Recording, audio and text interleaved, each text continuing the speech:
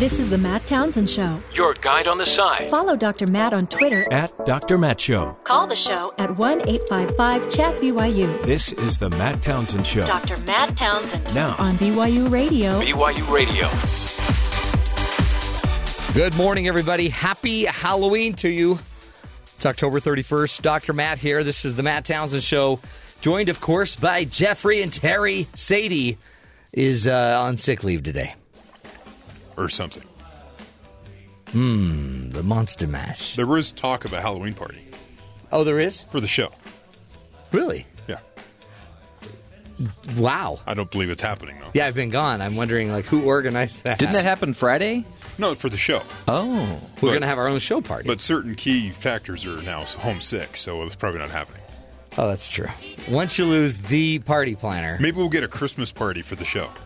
I told him it had to be done before 11:30. Yeah. That's when I leave. And we have a food budget of $10, so that's 2 pizzas. Right. Well, 2. Maybe. You can't even get a frozen pizza for $10. Yeah. You can get some cardboard with some tomatoes, sort of. And a little cheese byproduct. Hey, great to have you on the show. Good to be back. You guys held down the fort. I heard one of the shows last week. Well, I heard a tiny bit of one of the shows last week. It's wonderful. Why would you even listen? Riveting! I think I was just surfing. And on the other hand, we had a phone call. Yeah. A woman was distraught. Why? That you were not on the show anymore. Wondering if you got fired. Is that my mom? No. Mom called? No. I think it was my mom. Listen, get Jeffrey off the phone. Just beside herself. I miss Matt Townsend. I start every day with Matt Townsend. I'm like, really? That is cool. You listen to him? Well, she's a very smart woman. Apparently. Love that woman. So awesome. You have a fan. And did you notice that when I was gone, Mr. Comey from the FBI just blew up the entire election? Yes. That was cool. He's kind of the guy, runs in the middle of the party. Yeah. Drops a firebomb, runs away. I'm out of here. Yeah. And in a way, he's got to say something, doesn't he? This could get could get ugly. We'll get into it, but the argument is he had really nothing to say. Well, no, but all he was saying was to Congress in a letter, just so you know, I'm going to amend my earlier statement. There is more information. Could he have said that after they found out if there was some? I mean, they have no idea what's in these emails. But I guess here's your problem. So let's say they find out there's something after the election. Okay. Then he's supposed to say it? Then he would look like he was just running her to the election and then saying it. He backed himself into a corner by saying he's being completely transparent. And all I'm doing is informing Congress. We'll get into that today. Boy, that'll be a fun discussion. With also Joe Cannon, our Joe in the Know, our Washington insider, will be on the phone with us, talking to us about what this all means, if anything, if anyone knows. Because, everyone keeps saying, we're just 8 days away from voting. No, people have been voting for weeks now. Right. And Hillary Clinton's, getting a little advantage from the early voting, they're saying. So Joe in the Know will be here. We'll be talking Donald Trump, what the FBI is saying now about Hillary Clinton's emails. Which isn't much. No. Since they don't know. They don't know. But they know that there's something that they could read that's a possible email on Anthony Weiner's emails. I thought was the best part of the story. That numbskull comes down. So right now, Anthony Weiner and Billy Bush have probably had the most effect on this election than anybody else. That is just and it's fun to watch both campaigns flip. Oh, yeah. Because after the Access Hollywood, Trump campaign was saying this certain comments. And then after the emails, the Clinton campaign saying certain things. They kind of mirror each other. Well, the Dems used to love, 1 month ago, the Dems loved James Comey. No, not even a month ago. Now there's quotes from Tim Kaine talking about he has all the best judgment, all the integrity, and then now it's like, what are you doing? Hang him, murder that man. It's ugly. It's great. Politics 101. We'll get to all that fun, plus some fun celebrations today about Halloween. We'll talk about how to be healthy on Halloween. Don't know why you'd try. Why start now? Get to all that fun. Plus just the news. Some of it you even need to know. As we celebrate today, Caramel Apple Day. Or is it Caramel Apple Day? Caramel. It's caramel. It's a regional distinction. It's Nevada Nevada. If you're from Nevada or the West, It's you say it that caramel. way. Caramel Apple Day. It's also Candy Corn Day. Today is actually the only day of the year. Yesterday was Candy Corn Day, Oh. but I didn't want to let that day go. It's such a great day. Well, yeah, and I missed it. And it's One day a year. really the only day you should eat a candy corn, Well, yeah. I think. At least more than 4. Because you hit 5, it makes you sick. Plus, if you're really lucky, we'll get into some unknown secrets of the candy corn. There's some facts out there. Okay. Lots of fun ahead, but first let's get to the headlines with Terry. Terry, what's going on around the rest of the country? Thanks, Matt. The FBI has obtained a warrant to search emails discovered on a laptop used by former Congressman Anthony Weiner and his estranged wife and top Hillary Clinton aide, Uma Abedin. The law enforcement officials have reported. The officials said that Abedin sent thousands of emails to Clinton from a laptop, and agents will now look at the messages and compare them to emails they've already looked at during the investigation into Clinton's use of a private email server to see if any of them contained classified information. Following FBI Director James Comey's bombshell news Friday about the new emails that could pertain to the investigation, former Secretary of State Hillary Clinton's private server, the presidential race has not been dramatically changed, according to a new poll. Over the weekend, Politico Morning Consult poll suggests that Clinton still maintains a 3-point lead over Republican presidential nominee Donald Trump.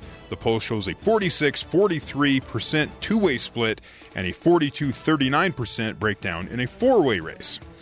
The week-long Oklahoma manhunt for a 38-year-old man who allegedly killed 2 relatives ended late Sunday night after a shootout with police. Michael Dale Vance Jr. was found dead after he reportedly led police on a chase and was shot by a state trooper in the tiny western Oklahoma town of Leadney. The highly publicized race to find Vance, who live-streamed some of his crimes on Facebook, making it very easy for people to track, involved the shooting of at least 2 police officers and multiple carjackings. And finally, the 2016 World Series will head back to Cleveland after Chicago won a close Game 5 over the Indians by a score of 3-2. Series shifts back to Cleveland for Game 6 tonight. Yes! So if you're stuck handing out candy, you might have something to watch. That is super good news. I mean, that was a fun game. Did you watch it? Yes, I did. And I watched a little football. Overtime. It's still not saving the NFL, all these overtime games. Maybe yesterday was a higher rated day for the NFL. They're in trouble. Actually, their afternoon games are the same. Oh, are they? Ratings-wise, it's the Thursday, Sunday, Monday games, which are supposed to be showcase games, Yeah. and they keep playing teams like the Jacksonville Jaguars, which nobody cares about, and they're horrible. Well, and there was a poll out done by someone, Monmouth, I think, poll about a lot of this they're attributing to the kneeling down during the national anthem. Very well. 55% of the people say that's one of the reasons. That's the number one reason. Well, then that's going to hit every sport since they're doing it everywhere now. Everyone's doing it. Yeah. But, NFL, they're the innovators. So, wow, where do we start? I guess let's just start with some wonderful news. Again, as if this election wasn't crazy enough, it just took an extra dose of crazy. But on a good side of things, it would be boring if they both sat there and talked about policy for 8 days, something they've never done for this entire why election. start now? Right. So it seemed like it was sort of dying down. Yeah. Maybe everything was turning more to a normal sort of run, and then it just went nuts again. It's great. Everyone's on defensive. Everyone's attacking with no evidence to attack with, but that doesn't seem to matter. It's good stuff. Only 8 more days. I already voted, so this is Yeah, I'm all moot to me. It's great to watch because I want if you remember, I wanted chaos at the conventions. Yeah, Didn't you did. happen. Didn't get it. Very disappointed. Didn't get it. Now you're getting chaos. Now we're getting a little bit of chaos. So again, 650,000 emails were found in a separate investigation on Mr. Anthony Weiner's laptop, which he's being investigated for sexting an underage youth. Yes. And for some reason, he was backing things up. Yeah, and for some reason, as- Uma Abedin had been using that laptop, his wife, and had been corresponding using some of the not hidden, but the server, the Clinton server from the Clinton basement in Chappaqua. Mm-hmm. And she had never said anything about that computer, and she was supposed to turn over all of her devices, and that was a device that had never been declared or turned over. So those emails had never been seen by the FBI, and they found him in a separate investigation. Right. Oh, the tangled web. And then there's, I don't know, was someone saving copies as like an insurance type thing against the backstabbing situation from the Clintons? These are all the wild speculation that goes on when we have no underlying base of... Ooh, is this Anthony Weiner like... Or is he trying to protect his wife? B? Yeah. I don't know. No one knows. Well, in the end, if he was trying to protect her, he threw her into a shredder, basically. Because she's now basically off the campaign. They're saying hidden away. She hasn't been seen on the campaign. Well, she's been seen at her house. Yeah, she's home. Yeah, all the reporters are standing out there waiting for her to poke out. But that's what a lot of people do 8 days before the big election. Right, you go hide. Go hide and go home. Yeah. So the dilemma, though, is then James Comey, who's the head of the FBI, writes a letter to Congress, about 3 paragraphs, saying, hey, in a separate investigation, we found some other information that's – he didn't even tip a hand that it possibly could amount to anything. It's just – he did say the word pertinent, which is a legal term. Right. Meaning giving it some importance over But isn't it pertinent simply because it's on a computer that – so – But people read into that thinking that, there's – Well, and again, it looks bad because Uma was supposed to turn over all of her devices, and this was one she didn't turn over. I guess didn't declare. Did she know? Was this something that Anthony Weiner was doing by himself? Who knows? Who knows? Who knows? Yeah. So he just writes a letter to Congress, and now and of course the GOP congressmen release it like, hey, the investigation's still open, even though he didn't say that. He just says he's still looking further into this. He didn't say I reopened the investigation. He says we're still looking at this. But that came out of Congress. Donald Trump spoke about that. Okay. So now that you know the background, here we go. We got to hear Donald Trump's view of the reopening of this investigation. The FBI has just sent a letter to Congress informing them that they have discovered new emails pertaining to the former Secretary of State Hillary Clinton's investigation. And they are reopening the case into her criminal and illegal conduct that threatens the security of the United States of America. Hillary Clinton's corruption is on a scale we have never seen before. We must not let her take her criminal scheme into the Oval Office. There you go. It's on a scale we've never seen before. In fact, he compares it to Watergate. The investigation is the biggest political scandal since Watergate, and it's everybody's hope that justice at last can be delivered. The FBI would never have reopened this case at this time unless it were a most egregious criminal offense. Wow, he seems to be filling in a lot of blanks. So 48 people went to jail for Watergate. Yeah. And this is the biggest since Watergate? Yeah.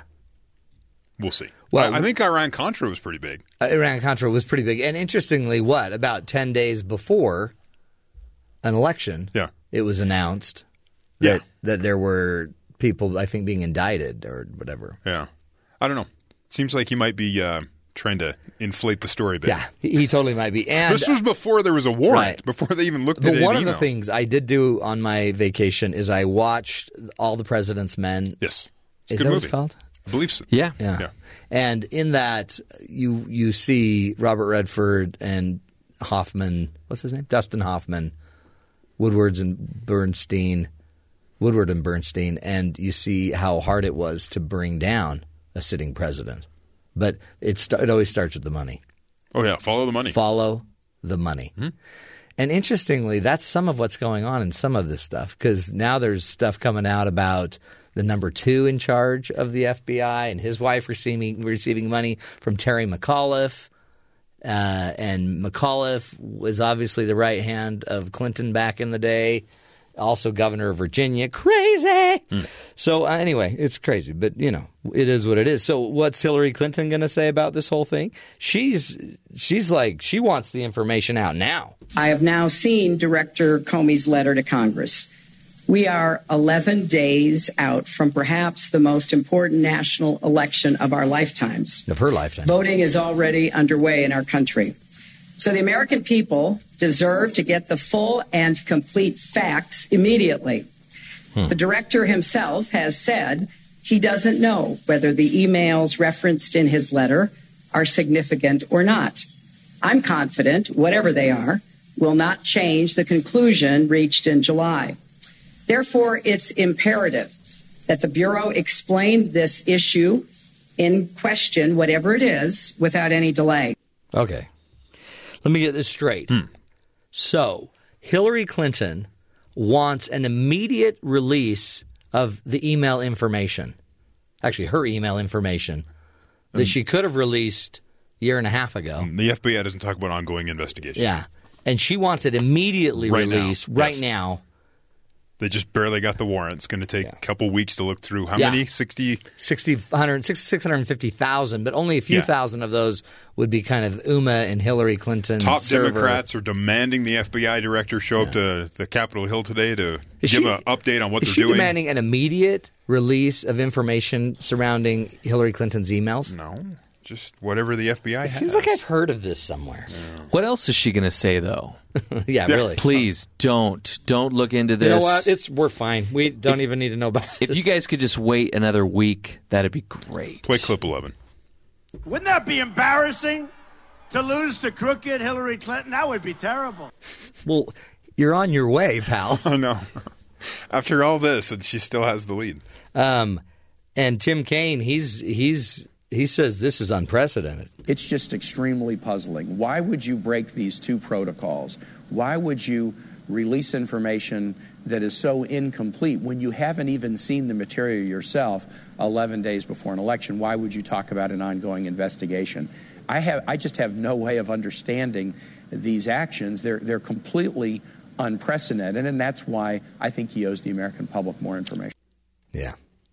Now, behind the scenes, Tim Kaine's like, yes, because I could be president. Now, there is something, what's his name? Reid. Harry Reid suggested that they broke the law, right? Yeah. There is a thing called the Hatch Act. Right. 1938, I believe. Yeah. And it talks about, as it says, the law prohibiting political activity by executive branch officials before, this close to an election. And so did he break a law, the FBI director, by Did you hear what releasing Trey this? Gowdy said? No. So Trey Gowdy said, oh, wow. He's that pointy-headed guy, right? He's the pointy-headed guy that is, I love to watch because he's a real defender. Like he's a prosecutor. He knows how to get people in jail. And he made a big point. He goes, oh, I didn't know Mormons because Mr. Reid is a Mormon, LDS. Oh, I didn't know Mormons did drugs. Wow. That's what he said about Harry Reid. But he also made a really interesting point. It is absolutely true that leaders should not be injecting themselves, which is why it was so weird that Loretta Lynch met with the president, an ex-president of the United States, on a tarmac while her spouse is under. They just talked about their grandkids. They just talked about their grandkids. That's what I love about Trey Gowdy because he really is a brilliant prosecutor, and he just drives people crazy because he's a little hound dog. This is crazy. Well, you know what? It's just more information for you, folks. Better decisions, right? You can make better decisions. Well, it's also Halloween. Let's not let the scary, issues of politics mess up your holidays. Just throw it into the mash. It's the political monster mash. We'll take a break, come back with our Joe in the Know, our Washington insider, Joe Cannon, up next.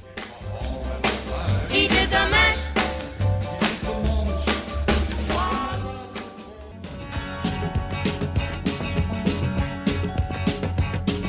We live in a political world, icicles hanging down, wedding bells ringing, angels singing, clouds cover up. Welcome back, friends, to the Matt Townsend Show. You hear it there, Bob Dylan, little political world with Bob Dylan. By the way, he's actually excited now, he says, about the Nobel Peace Prize. Well, the Nobel Prize in Poetry.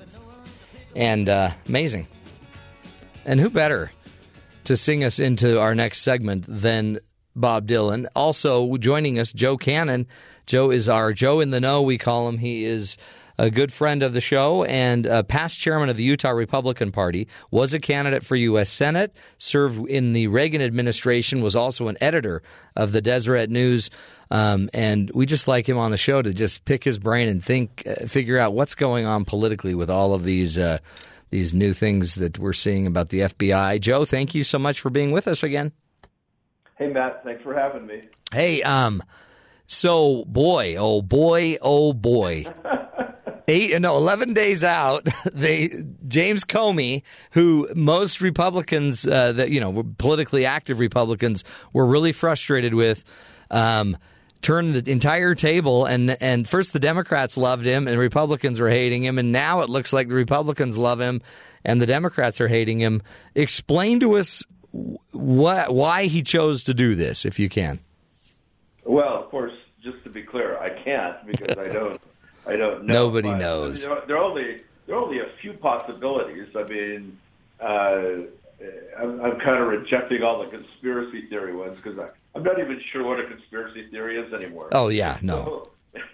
No one could possibly have predicted this last year and a half. I mean, it's just been crazy. It's not even possible to overstate how crazy it's been. But with Comey, there are just there are only a few possibilities. One is that he really did. I mean, what he says on the surface is true, and I think there might be a lot to be said for that. He just said, look, I've discovered new evidence. I read the letter pretty carefully. It's not, in itself, it doesn't, scream anything out. We're looking at this again. That fact, however, is pretty important fact because it's highly unlikely that between now and a week from tomorrow, anything more substantive is going to come out. But you know what? Who knows? So one possibility is just that he did come up with things that alarmed him enough that he felt like I better tell Congress because he has testified under oath that the investigation was over. Yeah. And so he now has to say, well, what? Just so you know. I guess we're learning that there may be 650,000 emails, and who knows how many of them are from where. And so anyway, that's one possibility. The other possibility is that, I accept that pretty much at face value. Well, he has to do it. Doesn't he have to do it? Because if something comes out in the next, if something comes out and she could have been indicted, he can't bring that up after the election. And so wasn't he just quietly maybe trying to get it to Congress to say, look, just so you know, we're still investigating part of this? Yeah. Because that would have looked horrible. It might have looked horrible, but there are guidelines on this. I mean, there are, being as nonpartisan as I can be on this, it is extremely unusual for an investigating body, state or federal, to come out this close to an election with something that is a really bombshell. Now, what we don't know, we'll probably talk about this later, we don't know what, if any, impact this is really going to actually have on the electorate. Right. There's a pretty strong argument that things are already baked in terms of what people are thinking, and there's almost no evidence. Well, there's really no evidence that there's been a shift, but that doesn't mean there's no evidence. Little evidence one way or the other. It's not like you can't say the fact that there's no evidence means that nothing is not happening. It's just that there's very, very limited. There's been no major poll since Friday of the whole country. Well, there may have been, but we haven't seen any results of that yet. Right. The only results that we've seen are what are called these tracking polls. So you've got the three that everybody really watches. There's the ABC Washington Post, there's the Investors Business Daily, and then there's the USC Los Angeles Times. And those, in all of those cases, they they interview sets of people at a certain percent every so many days. So in the case of ABC Washington Post, it's a 4-day cycle. Mm-hmm. There's only one of those days as post-Comey, I'll call it, and that shows Trump up +1, which is really nothing. And the next 2 days, the next two big polls have 2 days, 2 out of 6 and 2 out of 7 days, and they're flat. They don't show any movement. Yeah. So we don't know really yet. Is it? You've got one post-Comey, couple of post-Comey polls in big, the big battleground states, and they show again almost no movement, but they're still in the panels of 1 out of 3 days. Yeah. Yeah. I mean, the crazy thing is it just totally tipped over the apple cart again, right? Because, I mean, the reality is we've been voting. I've already voted. A lot of us have already voted. A lot of votes are there already. And there's going to be, kind of the followers of both sides that aren't going to move. I guess in the end, though, it really it's just exhausting to think, could we have 4 more years of nonstop, investigating the president, more whitewater kind of things just over and over and over? Is this going to impact the turnout too? I mean, is it going to frustrate, the Clinton voters that are kind of on the fence with Clinton, that are saying, I want her, she's got to win, we can't have Trump win, but come on. Well, that's what we don't know. I mean, that's why I say there's not much polling evidence one way or the other. I mean, you could it cuts both ways. If you're the Clinton camp, this might be good in the sense that it could galvanize. Let me roll back a little bit. She's still significantly ahead. Yeah. Everywhere she needs to be ahead. So the overall national polling, she's still ahead by 2 or 3 points. And in each of the states, we can go over the states in a little bit here, but so one fact is it could just galvanize her supporters and say, we really do have to get out. No more complacency here. This makes us nervous. On the other hand, if you're a Trump supporter and you might have been discouraged, a little bit down, maybe there's hope. True, huh? Yeah. So I'm kind of stuck on being very, very interested in what happens in the actual polls in the next 2 or 3 days, where we see whether we see any real movement or not. It's really, I guess let's get into it. It's an electoral college election, right? So we need there's really 10, maybe 5 to 10 states that matter. And she seems to be doing a lot better in those. Ohio, for example, Ohio, Florida. Talk to us about what you're seeing in some of the big battleground states. So in Ohio, which if you listen to Trump people on TV, they just have it in the bag. And then actually, I think the Clinton folks are sort of acting like they're giving up. But when you look at the actual data, Trump is only ahead by 1 percentage point. Yeah, which is nothing. Nothing it's trending in his way, just to say that. But if you take out one poll where he's ahead by 4 points, all the rest of the polls are tied in Ohio. So that's not necessarily in the bad for Trump. Then you take Pennsylvania. She's ahead by 5.8%. Yeah. If you round that to 6. And if you look at all of the polls that lead into that average, there's no sign of a shift away from her toward Trump. Now, Pennsylvania is the place where lots of folks say there's a hidden Trump vote, but there's no evidence of that. Say. And Florida, they're tied, right? Florida, it's a dead tie, but if you look at the trend in those polls, unlike Ohio, the trend is in favor of Trump there. So there's a slight trend, and I emphasize slight trend, in favor. It's a dead tie, but if you look at the day-by-day polls, you take the most recent polls, it's moving in this direction some. So that could matter. But then you come to North Carolina, she's almost 3 points ahead. And there you may have as many as 1 million people have already voted. Yeah, right. And so, and everyone says, I don't know how to evaluate this, but a lot of smart people say that that million is heavily weighted, maybe heavily toward Clinton. So you just don't see you see a very obscure pathway here, let's say it that way, for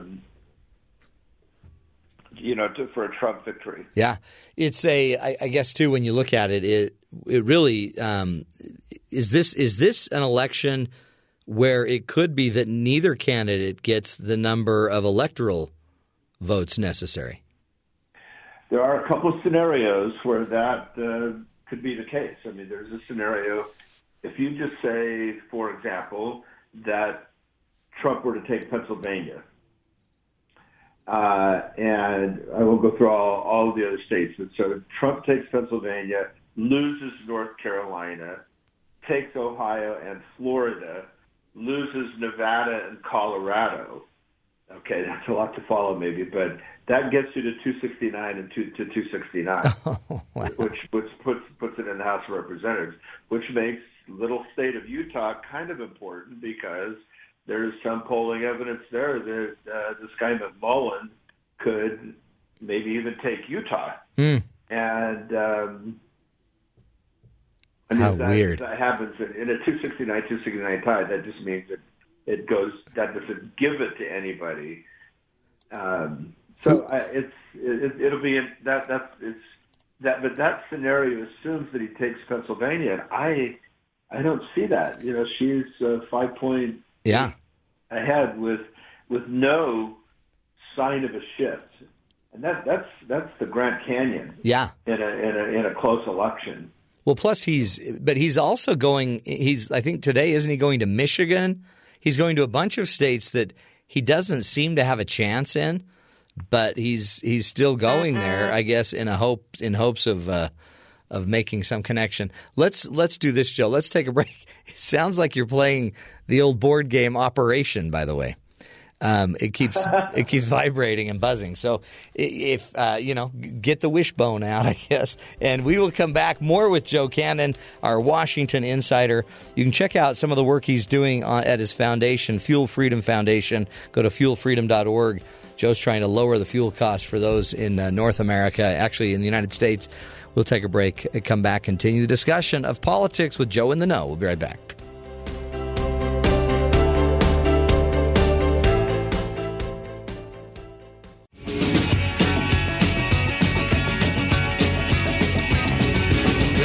Political world, the cities of a lonesome fear. Little by little, you turn to the middle, but you're never sure why you're here. Welcome back, friends, to the Matt Townsend Show. Joining us on the phone, Joe Cannon, our Washington insider, Joe in the Know, we call him, and he's just got a great background. Joe, you were there in the Reagan administration, wasn't it? At the end of Reagan, no, was it the end of the Bush administration where Sam Nunn was indicted? Was it Sam Nunn? It was right. It wasn't Sam Nunn. It was Casper Weinberger. Casper Weinberger, right? Yeah. Right before an election, though, wasn't it? Right, and there are some people who say that shifted things to Bill Clinton. There you go. 1992. Yeah. So, I mean, I do remember that, but not really sure how much that influenced things. Yeah. It could have sent more people to Perot. If you recall, in 92, and by the way, 92 and 96, Bill Clinton did not even get 50% of the vote, but that's because, especially in 92, there was a very substantial Perot shift. Mm-hmm. And the argument is that the Weinberger news shifted more people to Perot. Right. So, honestly, I didn't look up any data, so I'm not quite sure on that, but that's what people say. So, but even just before the break, you mentioned, that he's going to Wisconsin and Michigan, and honestly, in Michigan, she Secretary Clinton has a pretty solid. I know. What's he doing? And there's no evidence of movement in Michigan. Now, to be fair, the latest poll I've seen was last week, so the 26th. Now, in Wisconsin, again, Clinton is ahead 6.5.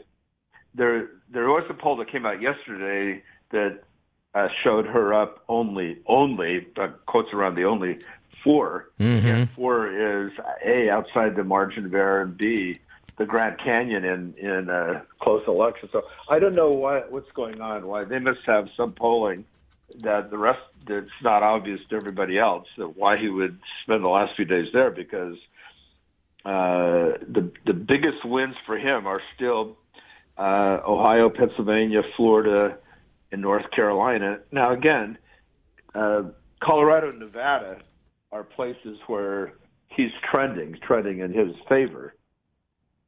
So, I mean, this is, again, he can win someone could win the popular vote, but not the Electoral College, and it's still about the Electoral College.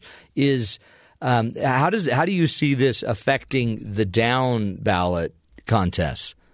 What news is this for the Democrats trying to take over the Senate? Yeah. There's just a paucity of data, so it's hard to say exactly. When you look at the Senate races, whether the Democrats can take over the Senate, in my view, it just comes simply down to Nevada.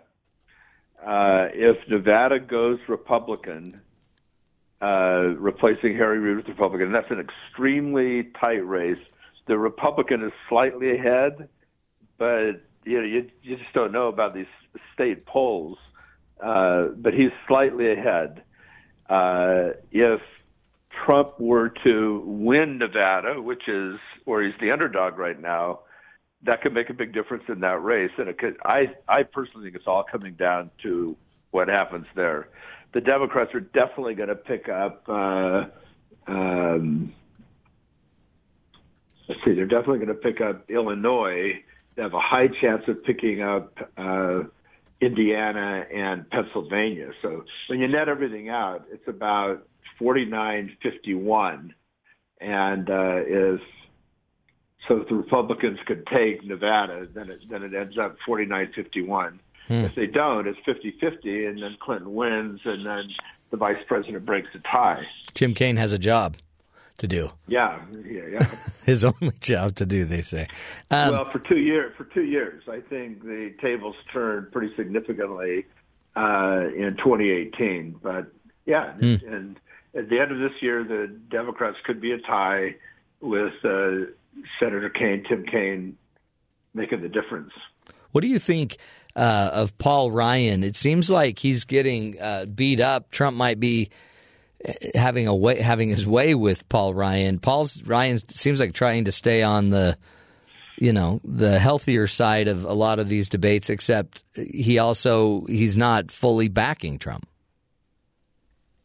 Right. I think I've said on your show before, I think that Paul Ryan is sort of licking his chops about his constitutional role if there is a Trump administration. But having said that, I don't think the House is in play, and I don't really know any serious people who think the House is in play.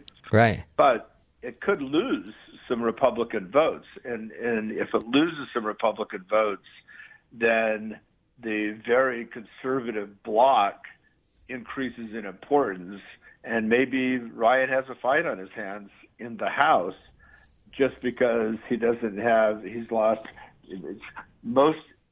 If there are losses in the House, they're likely to be people who support Ryan, opposed to people who are in the hardcore conservative bloc in the House. What a horrible job it seems like, just to have to, because the Republican Party's divided, and he's trying to keep a divided party, I guess, working toward a goal. And on top of it all, because I guess too, he can't support Trump, but he can't just blow Trump up, or he blows up his own constituency. Well, I used to say when I was chairman of the Republican Party in Utah, that really there are three parties in Utah, and I'm chairman of two of them. And the Republican Party is in a lot of ways two parties, and maybe it's three parties with the new Trump enthusiasm. There could be three significant factions of the party, yeah. And so it'll be. Here's what we do know: in about 200 hours, we're going to know the answer to a lot of these questions. Yeah, and I guess we'll really know how the polling went this year. We'll know. We won't know any more probably about an investigation around Hillary, I'm assuming, but we will know her political power or not. If she goes in there, let's say, with a 2-point win or a 3-point win over Trump, isn't she a wounded duck? And a potential investigation more into her scandal. I mean, how do you start a year? I mean, your first year of presidency under that?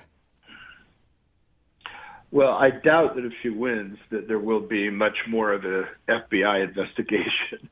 The director of the FBI is a political appointee, and I think they'll have plenty of reason to make a change there. They'll make changes in the Department of Justice in general, and it's no matter what party you're in, it's just so highly unlikely that there's going to be an investigation by that party of its own self, of its own president. Right. So, well, in fact, and the Wall Street Journal is getting into that. That could go away. Yeah. That could go away, but then Congress comes to the fore, and Congress has subpoena power, and they could get a good deal more intense about their own investigation. But does that lead to impeachment? And that is a really hard thing to pull. Mm-hmm. You don't want impeachment is a very dramatic weapon, and I don't know.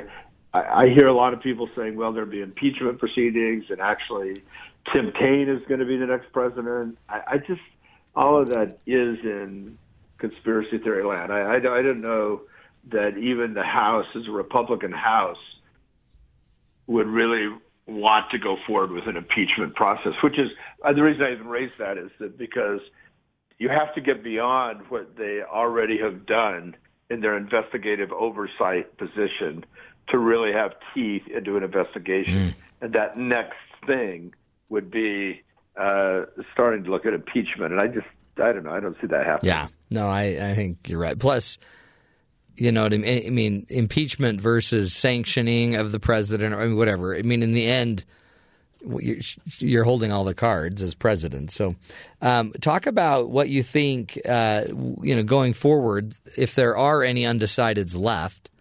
What advice would you give them just for the next 8 days? What are some things they should be looking at to make their final decision if they haven't already made it? So I have a theory that there really aren't very many undecided voters. Yeah, for the two of them that are out there. If they're undecided, then they generally don't go to the polls. So that's what happens. I think what might be happening out there is that at least the whole time of the election, Trump has not had a lot of resonance. Well, he's not had sufficient resonance within the Republican Party. So what may happen is that a lot of those Republican, I talked to a person last week who's an ardent anti-Trumper, and she said, you know what, I'm just holding my nose and voting for Trump. And she's kind of a moderate person. And if that happens, that could change the complexion in some states. So anyway, I'm sorry I don't have a good answer for the undecided voter. I think if somebody's genuinely undecided, they're not going to vote. They're exhausted, or they're not interested. They're just waiting for the next 200 hours. Yeah, let's just bide the time. Okay, what do you think, just as we wrap this up, about the current World Series? Cleveland, Chicago. Okay, I'm going to offend many of my friends. I know this already, but I've actually been a Cleveland fan. I know very few people talk about people who won't admit wanting Trump, if they're Republicans, no one wants to admit that they're a Cleveland fan unless they actually live in Cleveland, Ohio. But I kind of like Cleveland, and I like their chances, and I've been on record since the beginning of the series, before a game was played, that I was going to be cheering for Cleveland. And until yesterday, actually, Trump had a better chance of becoming president than the Cubs had of winning. So now that they've won yesterday, their chances have gone up some. Yeah. Still a really, really long shot because they have to win the next two. And back in Cleveland, obviously, yeah, in Cleveland, and if you look at Cleveland's percentage of winning at home, is everyone has a better chance of winning a home, but it's disproportionate in Cleveland's case. They've just been doing astonishingly well at home. So, all right. Well, so it's a long shot, but boy, some really interesting games. I mean, if you like baseball, you're looking at two of the best managers in baseball playing the best kind of baseball there is. I mean, all the little things and putting pinch runners in and taking your best pitchers out. I mean, there's so many things that are going on that are just really, really fascinating to watch. 102-mile-an-hour fastball last night. Well, not just that. I mean, that guy regularly pitches 3-digit speed pitches, but it's almost unheard of to bring your closer in. So closers come in, maybe they pitch 9 pitches. When they get to 15, 16 pitches, everybody starts being nervous. This guy comes into the 7th inning. Pitched longer than he ever has in his life professionally. Yeah. The Dodgers did that, by the way, in the playoffs. They brought in their closer, who ended up being the best closer in the National League, Kenley Jensen. And they brought him into the 7th inning, and he pulled the game out. But anyway, there's cool. A lot of trivia there. But I think the Cubs fans are might going to have to wait 109th year. Yeah, 109th year. One more year, and they're young. They got it. They're young. They can handle it. Well, Joe Cannon, we appreciate you, my friend. Thank you so much. Keep up the great work, and we'll talk to you next week. One more week, folks. 8 more days of political chaos, and then, 4 more years of political chaos. Either way. We'll take a break, folks. We'll be right back. This is the Matt Townsend Show, helping you find the good in the world. We'll be back.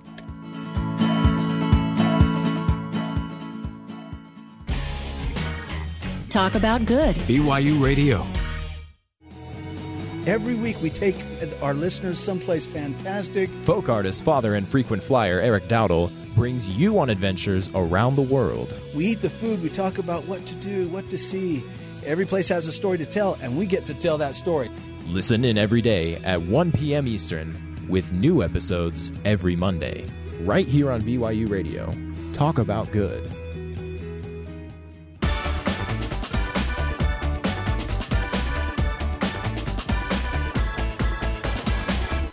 Welcome back, friends, to the Matt Townsend Show. Hey, a little quote for you from Peter Fenn. A basic tenet of a healthy democracy is open dialogue and transparency. So, whatever side you fall on the Clinton email latest update, let's just remember, open dialogue and a transparent government is essential to democracy either way we look at it.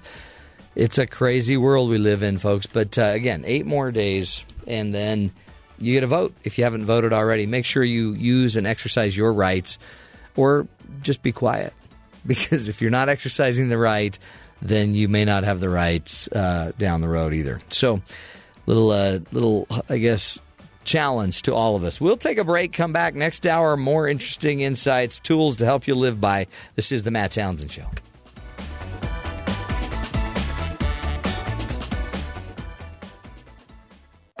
This is the Matt Townsend Show. Your guide on the side. Follow Dr. Matt on Twitter at Dr. Matt Show. Call the show at 1-855-CHAT-BYU. This is the Matt Townsend Show. Dr. Matt Townsend. Now on BYU Radio. BYU Radio. Welcome back, friends. Hour number 2 of the program. Dr. Matt here, your guide on the side. Happy Halloween. Yes! Today you get to go home Get your kids all bundled up in their cute little outfit. Hit the street. Get all sugared up. My neighbor turns on his haunted house and attracts people from miles around who like then go, moths to a light. Hey, there's a house. Let's go over there. And so we have to have more candy on hand because the neighbor has a haunted house. Darn neighbors. Then we just shut the door.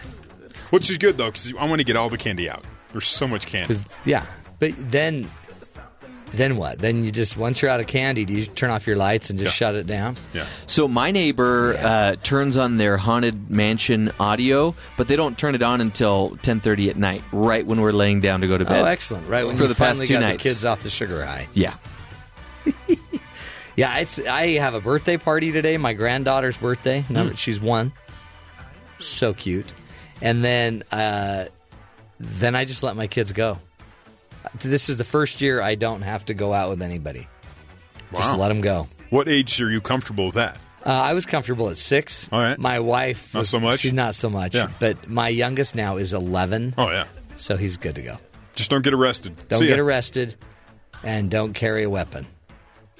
Yeah. And don't dress up like a clown. And watch the streets. But, yeah, we live in a fairly safe area. So, just be back by 10. But he's got a cell phone, so we can track him. You really don't have freedom, even though you feel like you do. That's the neat thing. These kids think they're free, but they just don't know that we've implanted a chip. What a day. Caramel Apple Day. If you like yourself a good caramel apple, do you like caramel apples? Time and place, yeah. Only when they're not dipped in poison. Really? Mm-hmm. The poison really kind of Nothing makes it kind of ruins a the holiday bitter flavor. more than a poisoned apple. Said only one person It's like ever. Snow White, right? Yeah. But Snow hers wasn't really a caramel apple. It was just an apple. I still might eat a It would've been poisonous better. apple if it had caramel on it. Yeah, I think I'd at least entertain the idea. Like, there's caramel right there. Oh, man, that really, seriously, a Granny Smith apple with some caramel on it, I could just do that. I bought the little square caramels because I like those. Yeah. And I open it up, and there's all these popsicle sticks in the bag. Yeah, see, they think you're going to make them. I'm like, oh, no, I'm not. I'm just here to eat the candy. I give the sticks to my kids, play sticks,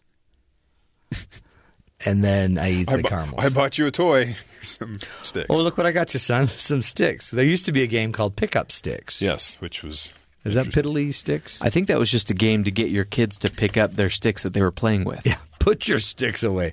Oh, those were the days back when kids only had sticks. So, Caramel Apple Day, a day to just be celebrating today. Also, yesterday, we're celebrating it today, Candy Corn Day. This is the one day that you could celebrate the candy corn treat. All that fun, folks, just to help you get ready for tonight's big event, Halloween. Do you want a candy corn fact? Yes. It was first invented in the 1880s by George Ranger. Ranger? He was an employee of the Wonderly Candy Company in Philadelphia. Really? It wasn't mass-produced until the company that's now known as the Jelly Belly Candy Company started cranking out. What year was that? 1880 is when it was invented. Yeah, say no more. And it's a candy from the 1880s. I know. Isn't that great? Very few things have lasted since the 1880s. And you know they were probably trying to make some sort of glue. Yeah. And, oh, wait, this tastes good. Try it, Jerry. That doesn't... When it was first put out by the Jelly Belly candy at the turn of the century, they called it chicken feed. Yeah, duh. Because it's corn, right? Looks like corn. It doesn't even really look like corn, does it? The boxes were illustrated with a rooster logo and a copy that read, "Something worth crowing for." That's a great ad. Yeah. It's called marketing right there. Yep. Something worth crowing for. We will continue giving you updates, a few other myths probably throughout the day of candy corn, because there are so many secrets about the now infamous and famous. I've got 7 more. Candy corn. Candy corn facts. Stay tuned. We'll get to that, but first, let's also, by the way, we're going to be talking about your mind.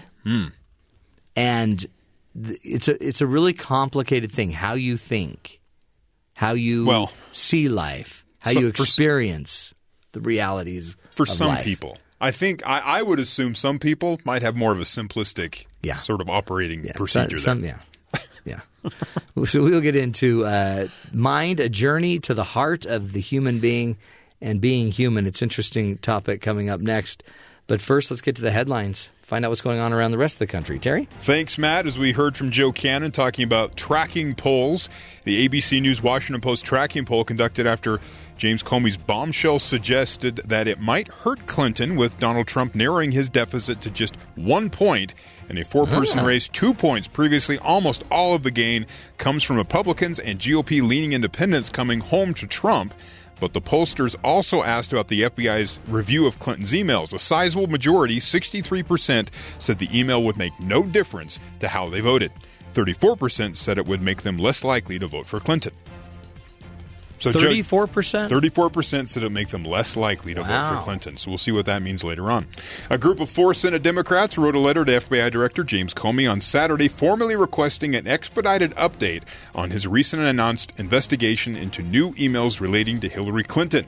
Stressing their concern that Comey's investigation was already being misused for political purposes, the 4 senators asked both Comey and Attorney General Loretta Lynch to provide more detailed information about the investigative steps that are being taken. The number of emails involved, and what is being done to determine how many of the emails are duplicative of those already reviewed by the FBI. The senators requested that they would provide an update no later than this morning. Okay, let me get this straight. Yeah. So for a year, they've tried to delay the release of certain emails. Yes. And many won't even be released till after the election. Absolutely. But now they want Comey to sift through 650,000 emails quickly. Less than 24 hours after receiving the actual warrant to do so. Right.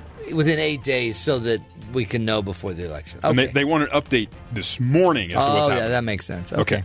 Other news, a Denver cop who claimed $1,200, quote, must have fallen into his bag at the scene of a car crash, was arrested and suspended without pay after footage from his own body camera told a different story. The footage showed Julian Archuleta, a 48-year-old who had been on the force since 2004, responding to a report of shots being fired earlier this month, according to the Denver Post. When the suspects rolled over their car after a short chase, one fled the scene. The other was unconscious in the vehicle. Archuleta's body camera captured him removing money from the suspect's clothing after it had been removed and taken away by paramedics. So turn your body camera off if you're going to steal money.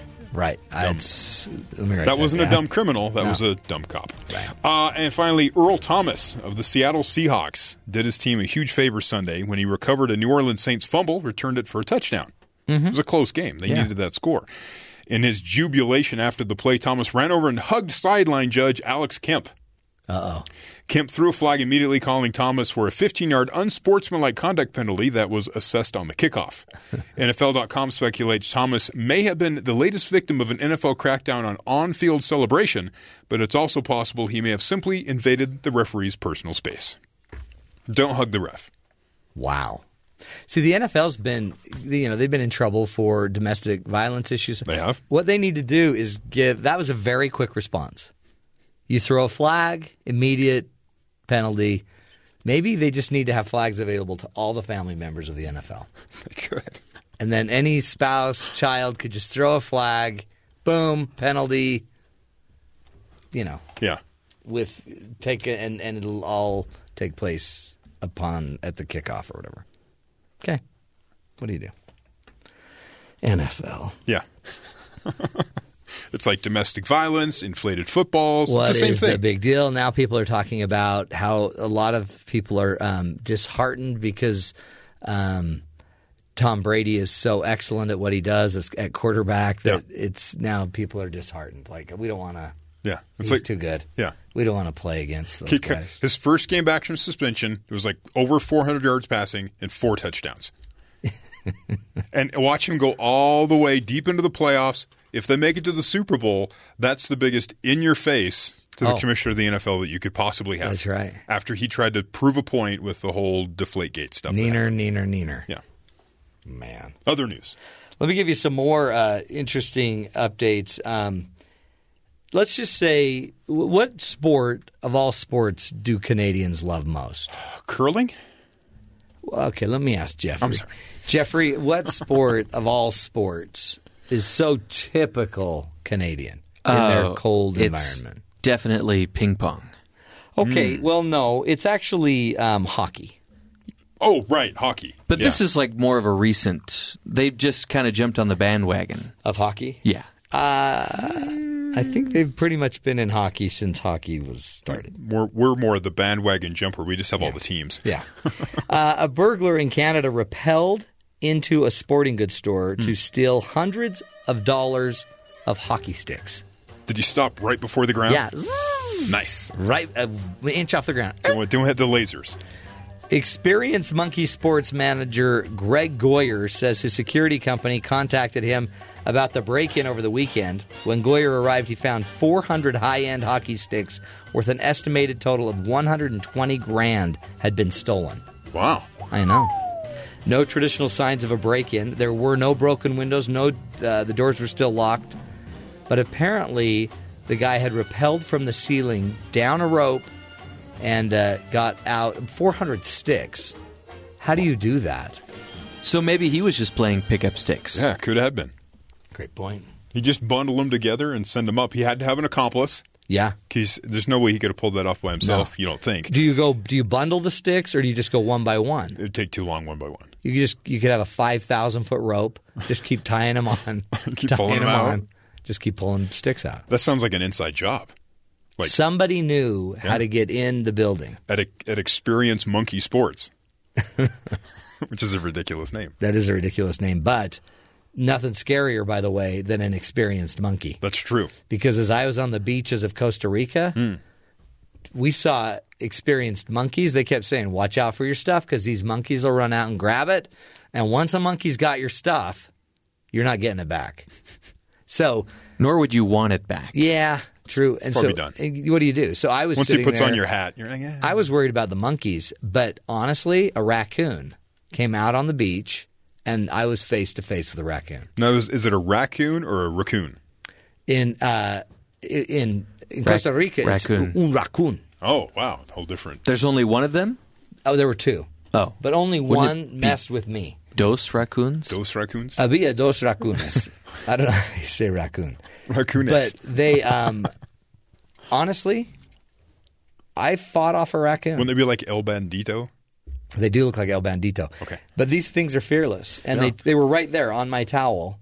And I'm like, I didn't know what to do. What do you do? I didn't have anything to throw at him. You're all, shoo. And my wife was screaming, and I'm like, ah! How'd you know it was a raccoon? Because wasn't it wearing a mask of some kind? Yeah. It usually throws people off when they wear a mask. But it would still look like a dog with a pointy nose and a raccoon tail. All right. You know what I mean? So it's all good. Lots of wildlife then. But here's the cool thing. So then I got a stick in case they came back. He peeked his head around, threw a stick at him. Nailed him. Didn't budge. Nailed it! He didn't care. I fought off mosquitoes from Costa Rica. Costa Rica. I picked up something. I have a bug now. I don't know what it is. Is it like internal? It's kind of internal. Like but a friend? It's a friend that's not so friendly. Like Wally the tapeworm? But it exhausts me, yeah. Okay. I don't know what it is. He's down there like, latching on and sucking life force out of you. Okay, cool. I mean, I'm familiar with tapeworms. I've had a few. But Slick and Slider, by the way, were their names. Great guys. Another crazy story for you about Donald Trump. If you really want to take it out on these candidates, there's still a way you can do it. Now you can actually get in a tank and go crush Donald Trump or Hillary Clinton. All right. In an attempt to help jaded Americans, a company called Drive a Tank is offering tank rides where customers can crush mannequins that look a lot like the candidates of their choice. I'm crushing your head. I'm crushing your head. I pity you, and I crush you. Sorry, nothing personal. I'm apolitical. The apolitical crushing that you Drive a Tank, located in Casola, Minnesota, now offers people a chance to demolish an old car with a tank for only $649. Yeah, it's a deal. It's an additional $249 if you want to throw in a Clinton or Trump dummy. Ooh. Why don't you just get on your lawnmower and just run over some political signs? Wouldn't that be pretty much the same thing? Well, except, you'll ruin your lawnmower. This way you just get to destroy their tank and their cars. See? It seems kind of scary when you're going to put a person in it. I mean, that's not mentally Well, it's healthy. a mannequin with a goofy face, so it doesn't really look human. And besides, it's either Hillary or Donald, so, get your aggression out. Drive a Tank owner Tony Borglum created the Candid Date package. Yeah, there's some marketing issues here. Yeah. First off, the name of the place, Drive a Tank. Drive a Tank. It's a little on the nose. Yeah. Yeah. Like, is there a place called Rent a Car? Probably. Yes. Okay. Do a show we used to call this the Do a Show. The Do a Show. Might have a little bit more creativity with the name. DriveAtank.com. What do you want to call the show, Matt? Do a Show. Do a Show. Talk on Mike. Talk on Mike.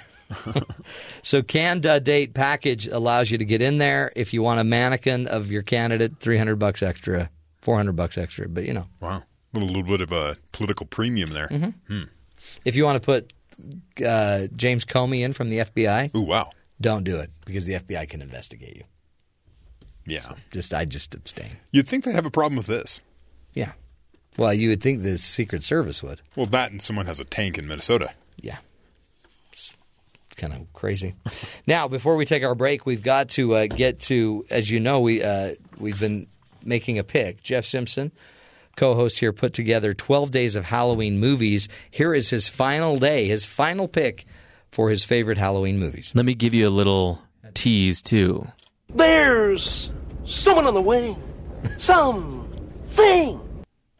Here we go. This is Jeff Simpson here with my last pick for the 12 days of Halloween movies. Happy Halloween!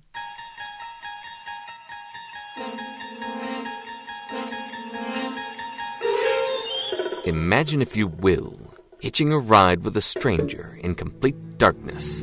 Want to see something real scary? Sure, I love this, okay? Yeah, what? We're driving along here, right? Yeah. What are those gravel beds up ahead? They're gonna fly up and knock out our lights. Uh-oh. Blackness. Oh, my goodness. Why, there could be nuns ahead. We wouldn't even see them. An amusing hypothetical, but of course, most people wouldn't take that ride, especially if they knew it would drive them full speed into The Twilight Zone, the movie. The characters in our story, or rather unwilling participants, struggle, some in vain, to escape a nightmare. And in the case of our first character, it's a nightmare of his own making. Meet Bill Connor, a most unhappy man who blames all his woes in life on people who in his eyes are inferior. But he quickly learns that justice is blind. Our next story proves that monsters come in all shapes and sizes. Case in point, Anthony Fremont, a 6-year-old boy who always gets his way. He can read other people's minds, feel their emotions, and disappear anyone who contradicts him with the snap of his fingers. Our saga concludes with not-so-frequent flyer John Valentine, the man who cried wolf, or in this case, goblin. But Mr. Valentine isn't lying about what he sees, or at least what he thinks he sees, tearing apart the wing of his airplane. There's a man on the wing of this plane! This Halloween, be sure to witness for yourself these terrifying tales. But you may want to sleep with the lights on, because in the dark, you may find one of many passageways that lead to The Twilight Zone, the movie.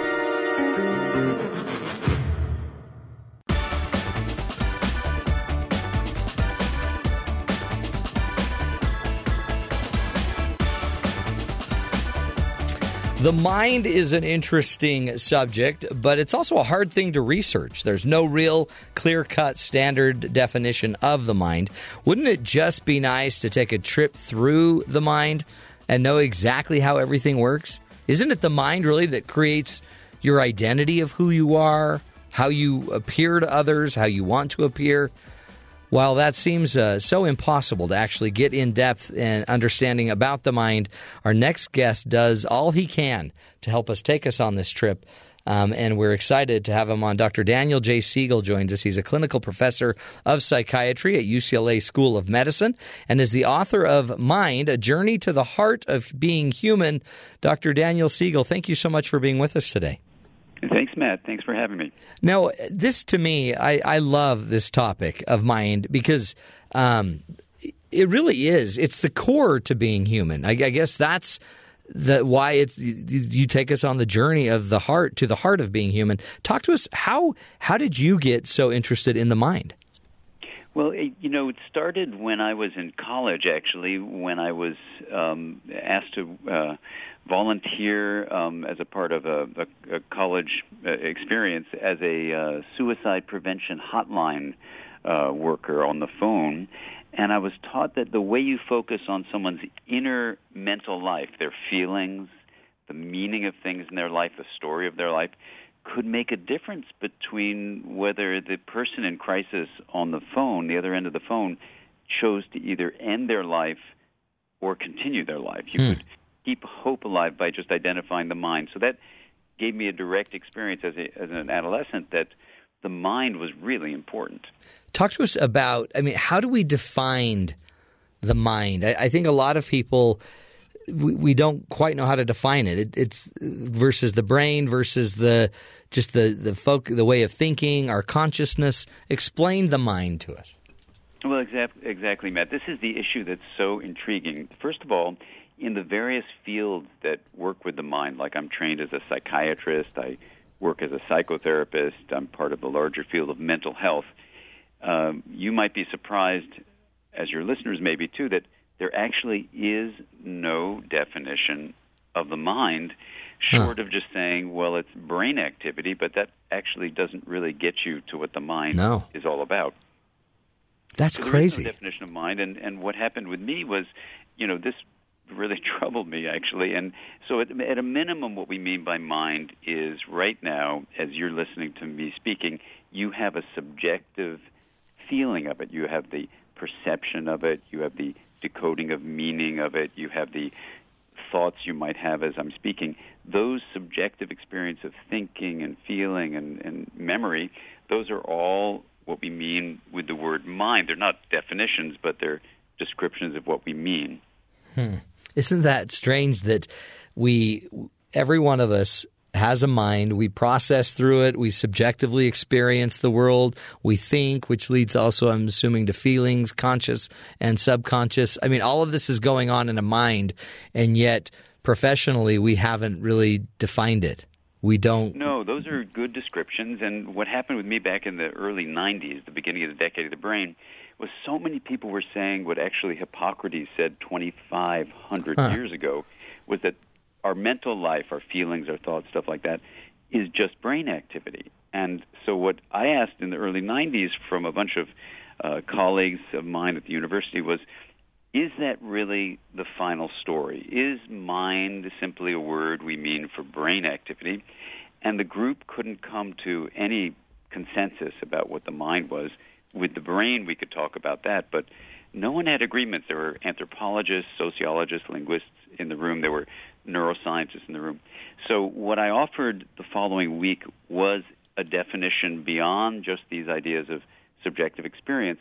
And it's a long story, but the short version of it is, when you look at the system that's happening now between me and you, Matt, it's a sharing of energy and information flow. Energy meaning the sound that I'm making from this body I live in is actually leading to electrical changes in the phone I'm on. It comes and it actually makes the speaker shake air molecules, which is what sound is, and that's energy. So when it's in certain patterns that have symbolic value, it's information. Like if I say radio program, or if I say, life, these are all symbolic forms of energy. So energy and information is flowing between us in a relationship. And it's exactly what we mean when we say brain firing. We mean energy and information flowing not just in the head, but throughout the whole body.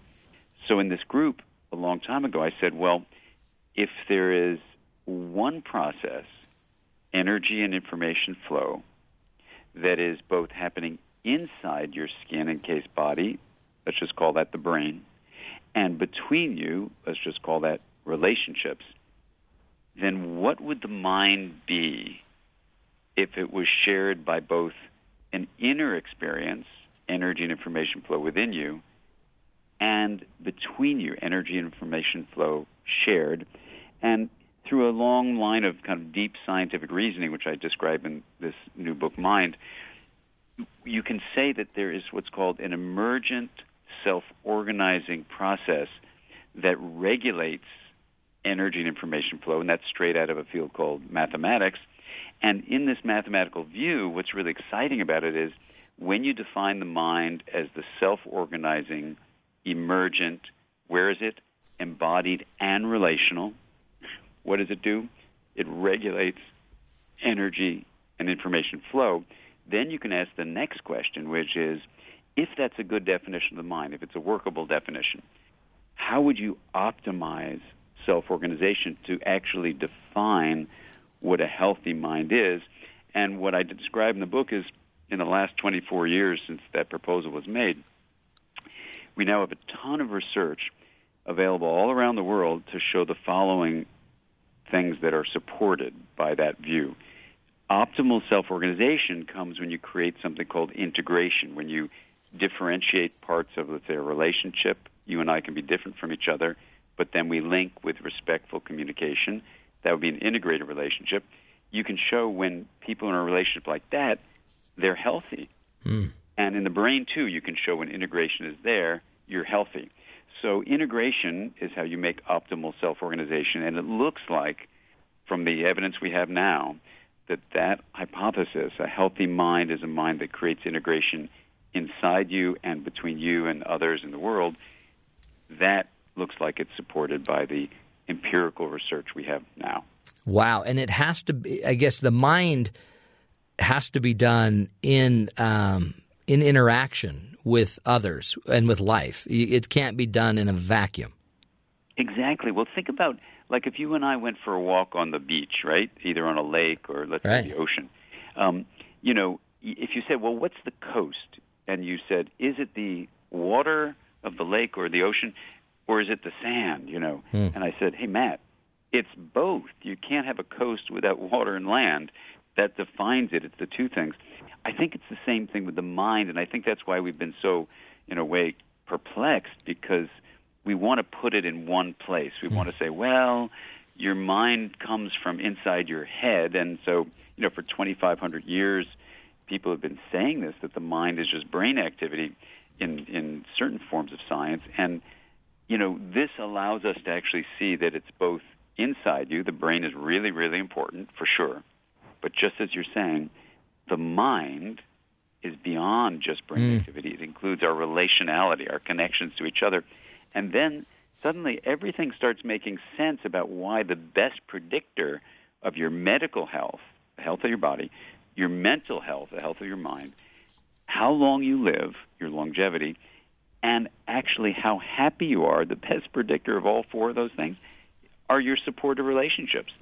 And that's because the mind emerges from them. It isn't just shaped by them. It comes from your relationships. Interesting. So, and in a way, you're explaining something that forever we would have studied through the body, but you can't really understand the mind through a body paradigm, right? And I think that's absolutely true. And you can't understand it even just through a psychological paradigm or through a spiritual paradigm. You kind of need the space between each of those. You know, the space between is exactly it. And I used to do work with John O'Donohue, who was a wonderful spiritual man who died about 9 years ago. And his last book was called The Space Between Us, to bless the space between us. And, you know, we used to work on, he was a Catholic, former Catholic priest and a philosopher and a poet. And we used to talk about how, you know, if you look deeply at human experience, and this is why the subtitle of the book is, you know, A Journey to the Heart of Being Human, and I talk about John a bit in the book, you know, I invite the reader to actually not just get a download of information, because that exists in lots of books, especially about the brain, but I say, look, let's go on a journey together in this book. Let's ask some fundamental questions, and let's see what you as a reader experience in addressing the questions, so that you are going to have an experience now that is beyond just gathering information. And what people have said so far when they've read the book is it's more about transformation. It's about actually changing your perspective on what you're capable of, expanding that, of who you actually are, expanding that, and actually deepening an understanding of how to create well-being in your life. That's what it's about, right? It's well-being. It's about health in all aspects of our life. Exactly. Well, this is the thing that's been so, I got to say, unbelievably exciting about this, and I feel so grateful to be on this journey with so many wonderful people, which is this. Once we define the mind rather than having no definition, which is the amazing reality. I've asked like 100,000 mental health professionals, and only about 2 to 5%, say they were offered a definition of the mind. And so what we can see from that is that, even the field of mental health, my field, has kind of been out of its mind. So now we have this idea that, okay, well, you could use this working definition of the mind, and it's not in contrast to other definitions. It's actually the only definition out there short of brain activity. And then you say, okay, if that's true, here's a healthy mind, and then you get to the integration piece. And then you look at the research over the last 24 years, and you go, an integrated brain, according to the Human Connectome Project, which is looking at different areas of the brain and how they're linked. It's called the Connectome. The best predictor of every measure of well-being that they could find, and looking at every combination of the way the brain is put together that they could study, the best predictor of well-being is the way they use it, the term is how interconnected the connectome is. What that means is how the differentiated areas are linked, which means how integrated the brain is. So now we can say that every factor of well-being that could be studied was best predicted by how integrated your brain is.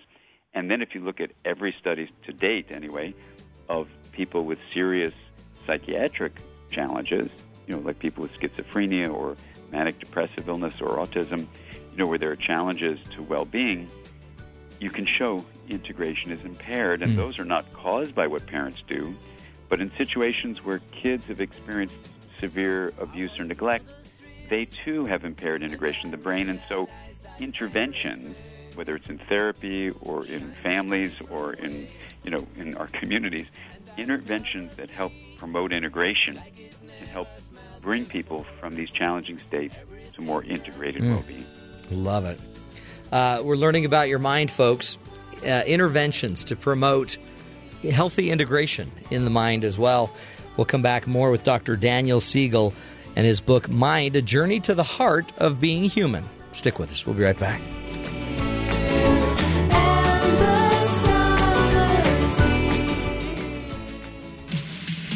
Talk about good. BYU Radio. This is Jeff Simpson with my next pick for the 12 Days of Halloween Movies. Some of my earlier picks were the comedies Young Frankenstein, The Burbs, and Monster House. But enough of this funny business. Let's get back to some genuinely scary films. Have you ever received a chain letter or email? It contains a message that tries to convince you to pass along the letter or email to someone else, often threatening bad luck or even death for non-compliance. You've got mail. Goodbye. If you have, please tell me you haven't fallen for it. Well, my next pick, the 2002 horror hit The Ring, has a similar theme to it. The film follows a Seattle journalist, played by Naomi Watts, who investigates the mysterious death of her niece. Her search for the truth leads her to discover the creepy videotape viewed by her niece prior to her horrific demise. And after watching it herself, Watts' character is in a race against time to solve the mystery of the tape before she suffers a similar fate. Have you heard about this videotape that kills you when you watch it? You start to play it, and it's like somebody's nightmare. And as soon as it's over, your phone rings. Someone knows you've watched it. And what they say is, you will die in 7 days. Now, I've never responded to a chain letter or viewed a chain movie, but I have seen plenty of movies that were so bad that the experience almost killed me. From Touchstone Pictures. Shaquille O'Neal, Kassam, rated PG. Luckily, this is not one of those films. I remember going to see this movie on a chilly October night, not knowing anything about the plot, And afterwards, I remember thinking it was the scariest movie that had been made in years. And the rest of the world seemed to think so too. The Ring went on to earn around $250 million. But what's really remarkable is that this is the epitome of the word-of-mouth movie. It's one of those rare films where the box office numbers increase instead of decrease from week to week. Maybe people thought the movie was some sort of chain letter and they had to convince 5 other people to see it in order to avoid some unspeakable tragedy. I may be onto something there. 7 days. Now, luckily, we know watching a videotape could never kill us. Mostly because we don't watch videotapes anymore. However, just to be on the safe side, the next time someone sends you a chain letter, it's probably best you just send it back.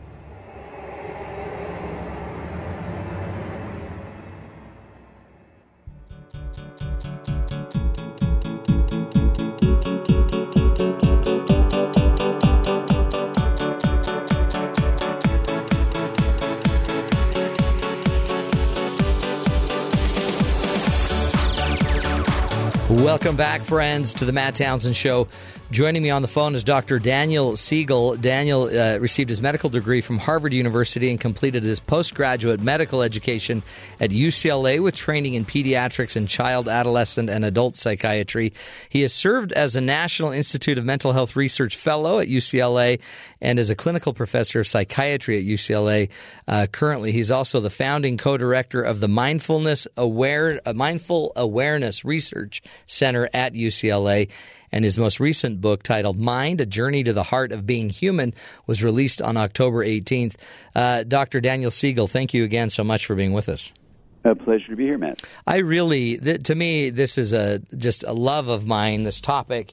And also, especially because 2 hours ago I had to talk about Donald Trump and Hillary Clinton and the stress we're all under. But it's interesting because it's impacting our collective mind, right? It's impacting as we interact on this, if we're feeling all of this tension, all of this anxiety about this, it's our mind that's being stressed, isn't it?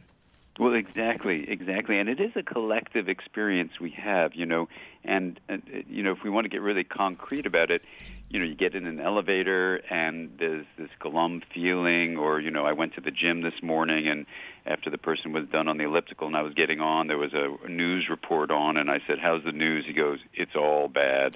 And I could feel him and everyone, the energy, feel heaviness that's there. And it is a shared experience of mind we have. And I think the downside of that, of course, is that, we can influence each other and, start feeling bad. But the upside is we really belong in a larger social network. And unfortunately, and I think this is one of the points I hope the book can have people start to talk about, is that, with the view that science and society has held that the mind kind of just comes from your head, or at least comes from your body, and the self that comes from the mind is a solo thing, we feel very isolated. We feel like we don't belong anywhere. And it can lead to a lot of suffering, a lot of despair, and it actually may be a false view that the mind is not just coming from inside your skull. It's not even coming from only inside your skin. You could say, well, how can that be? Well, energy and information flow is not limited by skull or skin. And you realize that it's shared even now between me and you and everyone listening to us. So this is the exciting opportunity we have to open up the conversation through the media, through the schools, through science, through family life, that says, look, you're not just a me, you're also a we. And the way I end the book is I talk about how an integrated identity would be honoring both the internal experience of mind, which is, let's call it me. So I want to know my history. I want to make sure I get good sleep for this body that I'm given the opportunity to take care of. I want to feed it well. I want to exercise it well. That's all good and important. That's me. We differentiate that experience of self. And then we say, hey, there's an interconnected self, a relational self. Let's just call that a we. And we want to honor that, too. We don't want to just say it's icing on the cake. It is just as much a part of the cake as your body. So you go, okay, well, wow, then my relational self is a we, my inner self is a me. How do I integrate that? And that's where we come up with this simple three-letter word, MWE, M-W-E. You say that's really your identity, that we are a MWE, and together we can make things happen. And especially with the election year, whatever the result is going to be, we need to come together as a nation, literally, and make things better, whoever we've chosen as the president. And that's really the bigger issue. And it's also true not just with the United States. We have to do this on our planet, since we're also deeply influencing each other. So is that, when you say integrated, do you mean an integrated mind that is integrating the MWE, the me and the we, but also integrating, I guess that is my body and your body and our relationship? I mean, it's really, we've got to, and I guess is what you're saying, Dr. Siegel, the lack of health comes when I guess we're too focused on the me. Yes. Versus, or the other way, or the we. Excessively focused on a we. But you Even don't want to do that either. You want to balance the two.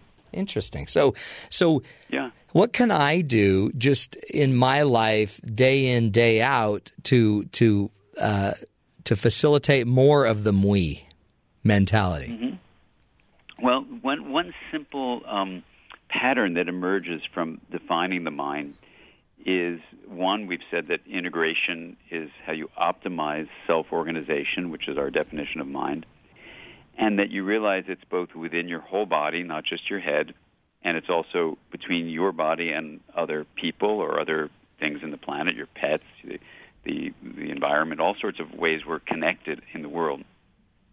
And the interesting pattern that comes from that is health comes from integration, but then you can ask the question, well, how would I know if integration is not there? And amazingly, there's a very simple pattern of either chaos in your life or rigidity. So it's kind of like a river. The central flow of the river is harmony, which comes from integration. That's health. And one bank outside of this river of well-being, of integration, is chaos. The other side of the river, the other bank, is rigidity. So the first thing to say is, if you start noticing a lot of rigidity in your life or a lot of chaos, it's a kind of red flag that should say to you, hey, something isn't quite integrated enough. Now, depending on what's going on, and I talk about this in the book, there can be too much linkage. Like in some families, there's not an encouragement of people to find their own differentiated identity, the thing a person particularly likes, and so they're clinging to just being a part of a larger group. That can lead to chaos or rigidity, or at the other extreme, it can be where you're excessively differentiated. You're too much me, and that also can lead to chaos and rigidity. So the first big way to respond to your question, Matt, which is a great question, what can we do, is to say chaos or rigidity show you that the balance of differentiation and linkage, what creates integration and well-being, is not there, and then you want to explore, okay, well, how is it not here in my life?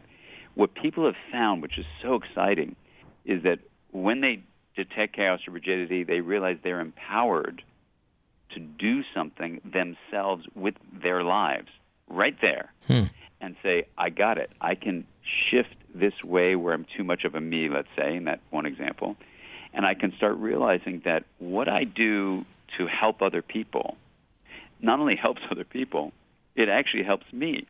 In so many studies, it's really clear.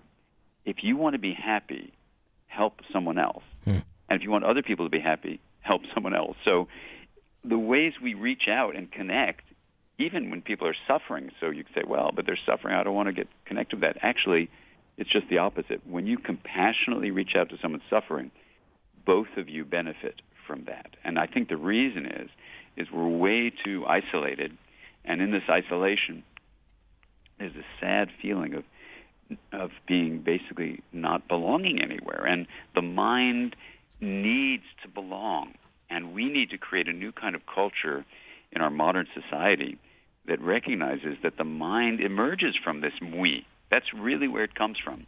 And any excessive deviation of too much this way or too much that way is going to actually give us a lot of suffering, and we can actually do something about it. Oh, I see this a lot in relationships where they're arguing, but what they're arguing about is the rigidity of one and the chaos of another, and how we throw each other into these storms or into these discomfort zones. And one of the things I hear you saying is that when you notice that that's happening, it's a sign of a lack of integration. And instead of retreating back to your typical way, figure out another way to do this.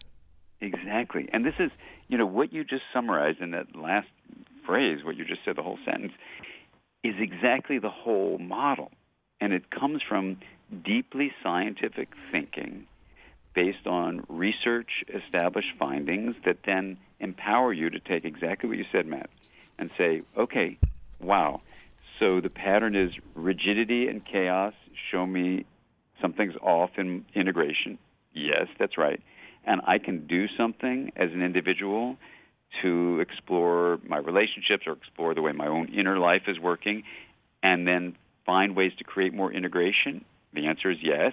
And then when people do that, do they actually have a big transformation in how their life is going? And the answer is yes.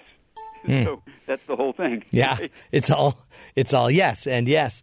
Oh, I love it. It's remarkable, yeah. Right? And so we just want to get the word out because, yes, you can do this individually, and that's really, really important. But people need to know that the mind is not just something that happens inside their brain. And that's sadly what, I'm a scientist, and what science has been telling us for 2,500 years. And, part of the challenge is to find a new way to have a conversation with each other about who we really are. Love it. Dr. Daniel Siegel, best of luck to you and this wonderful new book, Mind, A Journey to the Heart of Being Human. Folks, this is how we change our lives. We change our minds. And we do it through integration with one another and with the world around us. Powerful stuff, folks. Helping you see the good in the world. We'll be right back. This is The Matt Townsend Show.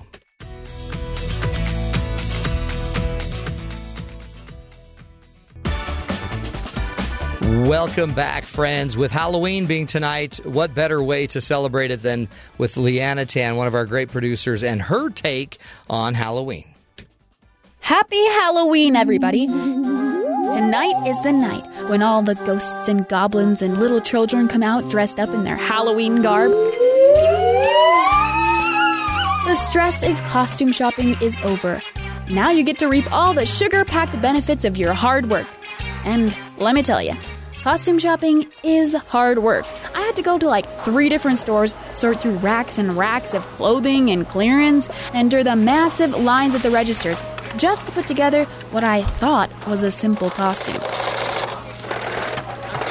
But you know what I've noticed as I went costume shopping this year? All that cutesy princess stuff and fun cartoon character stuff has been pushed to the back of the shelves. Everyone seems to want to see who can have the creepiest, scariest, most horrifying costumes. Well, if you're one of those last-minute costume shoppers, let me help you out. I've given this a lot of thought. And if you really want to have the scariest costume this year, here are 5 costume ideas that I've come up with that will be sure to terrify anyone who sets eyes on you. 1. Bedhead. My hair is a mess. I have had some pretty terrifying wake-up calls in the morning when I look in the mirror. In fact, one of those days was today. Fall asleep with my hair still wet and wake up looking like Medusa. Truly a scary sight for anyone who sees me before 8 a.m. 2. Finals week.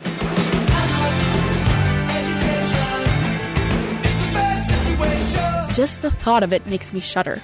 It's like an ominous feeling that looms over you month after month. But just imagine opening your door to have that staring you in the face.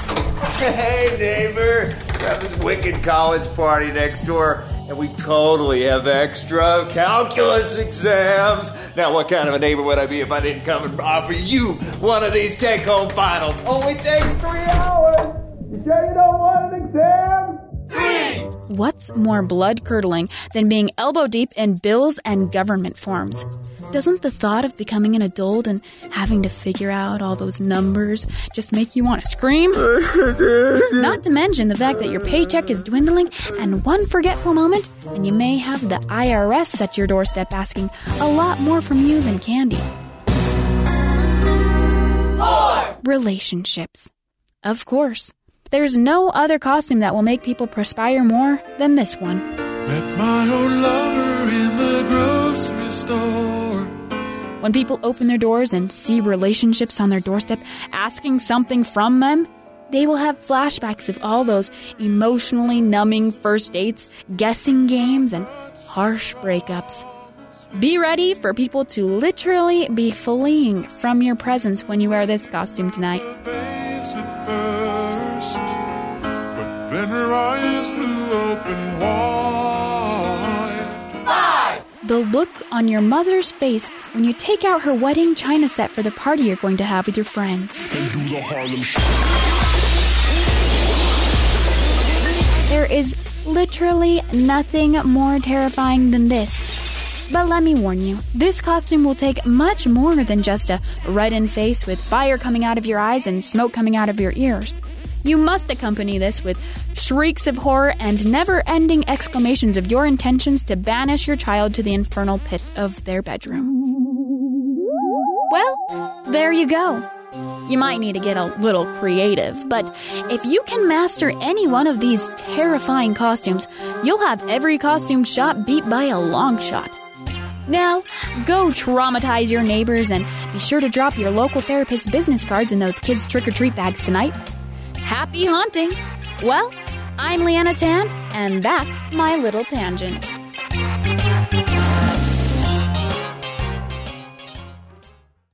This is the Matt Townsend Show. Your guide on the side. Follow Dr. Matt on Twitter at Dr. Matt Show. Call the show at 1-855-CHAT-BYU. This is the Matt Townsend Show. Dr. Matt Townsend. Now on BYU Radio. BYU Radio.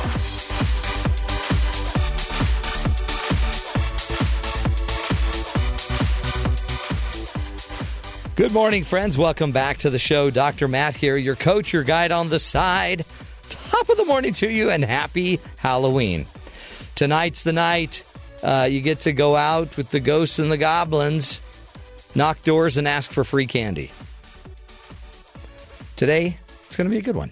I can already tell. In fact, today we will be speaking with how to have some self-control tonight. How to make sure you get your steps in, get your exercise down, eat a healthy meal for you and the family. You do know that 10,000 steps doesn't necessarily equate to real exercise. No, okay. I do know that. Oh, I know that. I think as a society, we might be convincing ourselves of that. But it's good to go do something, yeah. But 10,000 steps really isn't. That's just maybe walking around leisurely for the day. I used to have a Fitbit. Yeah. And if I just shook my hand right, I'd get steps. I wouldn't even have to step. There you go.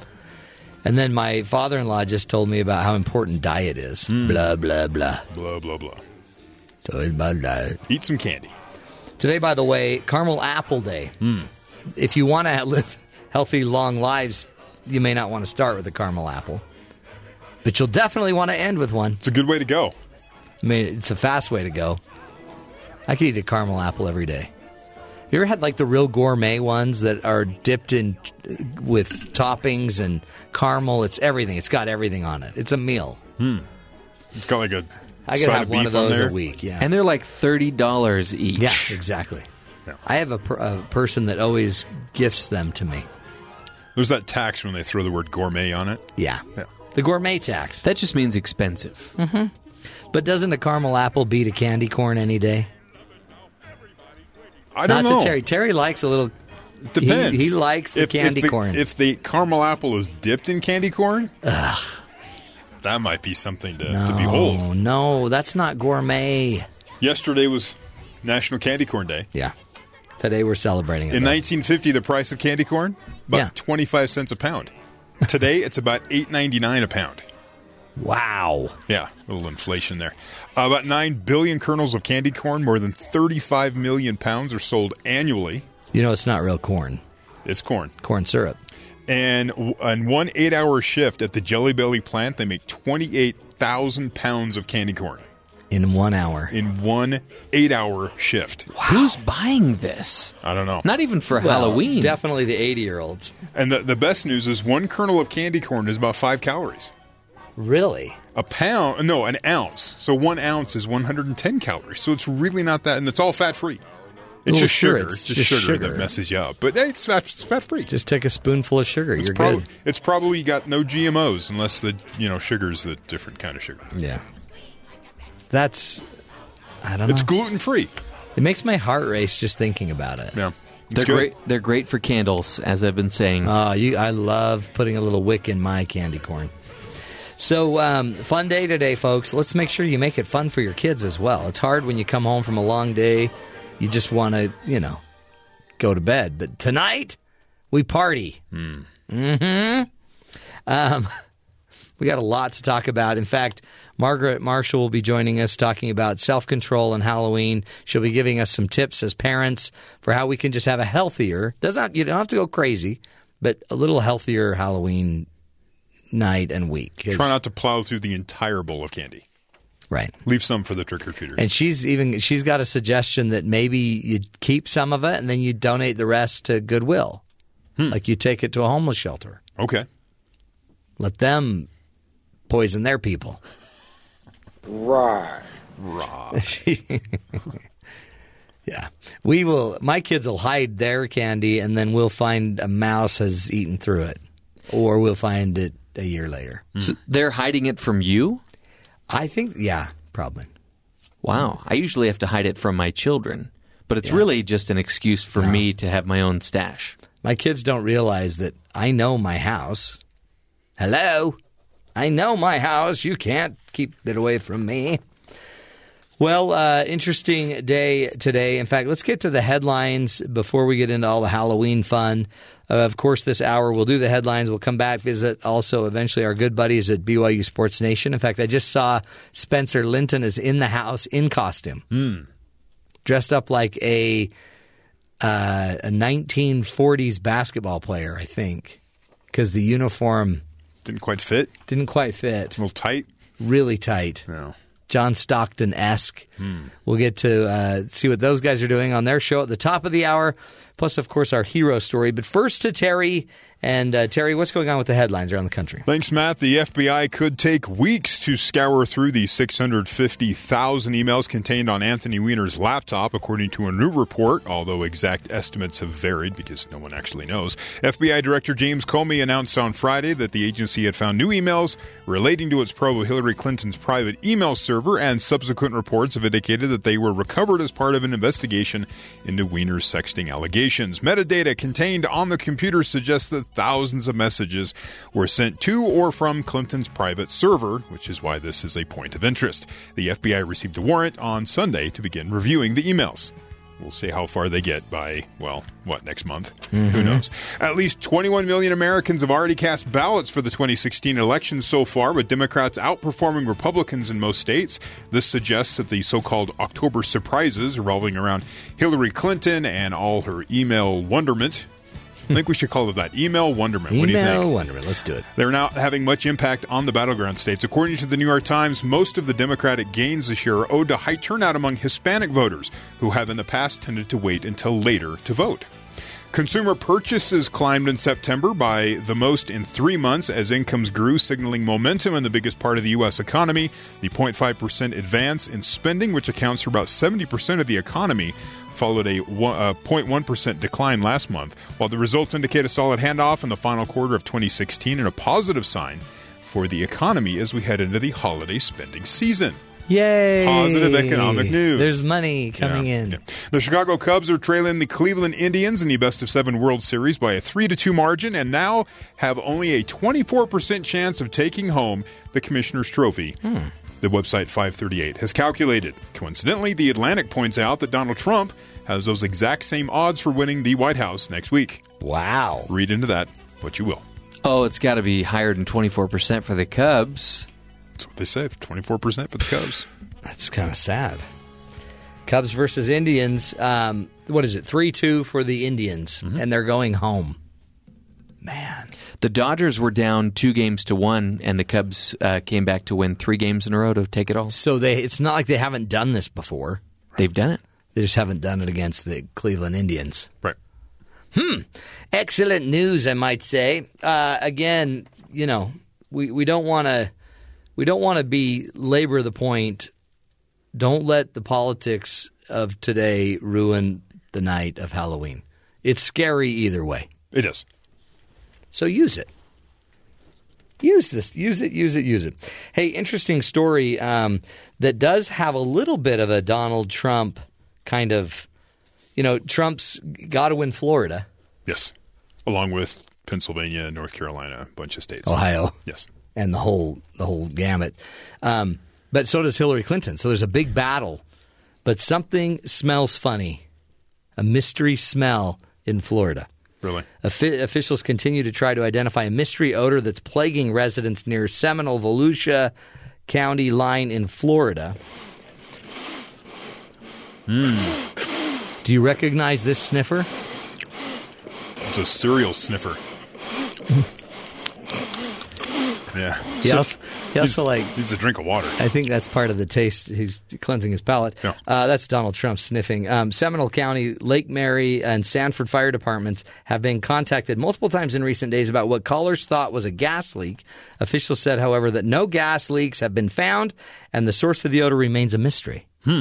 They don't know what the odor is. So I think they ought to, when Donald Trump goes there, pull out that sniffer, go figure out what the smell is. He'll win Florida. So if this whole president thing doesn't work out, maybe he should become a professional sniffer? Oh, yeah. I think he already is a professional sniffer. I mean, his sniffing gets more attention than anything else. Many callers describe the smell as an egg-like odor. Okay. And the Seminole County Special Hazards and Operations Team has conducted testing, and county and city officials are working with partnering agencies to help identify the sources of the odor. I know what it is, having been in a van with my family. Uh-oh. It might be wet towels. Okay. From the been beach. There. Right, yeah. And, you do that enough in a week, and eventually the car smells like a wet dog, even when there's no towels in the car. So maybe I'd check the towels in Florida. Interesting. Yeah. It's a hypothesis. Now, an egg smell, is it like an omelet? I think it's more like a Cobb salad. Okay. I love egg and Cobb salad. That works. That's a good smell. That's a great smell. But they're complaining about it, so it might not be a good smell. Yeah, it sounds like a bad thing.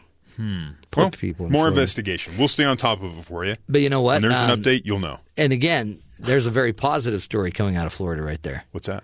Well, that was it. Oh, that there's a smell? Yeah. Oh. Usually the stories that come out of Florida are negative, like the next one. Oh, okay. A half-headed Florida man. For example. Yeah, for example. A half-headed Florida man has been arrested on arson. Got to look this up. And attempted murder charges. A Miami man with a deformed skull who has now become known as Half-Headed Man. It's like a milk dud. It just has this weird... It's just misformed. No, he was in an accident. Oh, he was. That's tragic. These are two separate But by the incidences. way, the accident might be the reason he's got these other issues. Could be. Right? So he was arrested Monday on arson and first-degree attempted murder charges. Miami police say Carlos Rodriguez, 31, set his mattress on fire at a duplex. Police said the officer found the man sitting in the backyard. His statement to police was redacted. According to an arrest affidavit, the fire was deliberately set, posing an immediate threat to the lives and safety of the occupants. I'm sorry, all I heard was milk duds. Yeah, then I know. That was the last word for me. Not a great comparison. But so the guy has it, but the reason the story was, I guess, trending, if you want to use a term, the mugshot. The guy literally has half a head. He was in some accident years ago, ran into like a telephone pole or something, and then survived. But it took like there's a chunk of his head that's not available for use at the moment.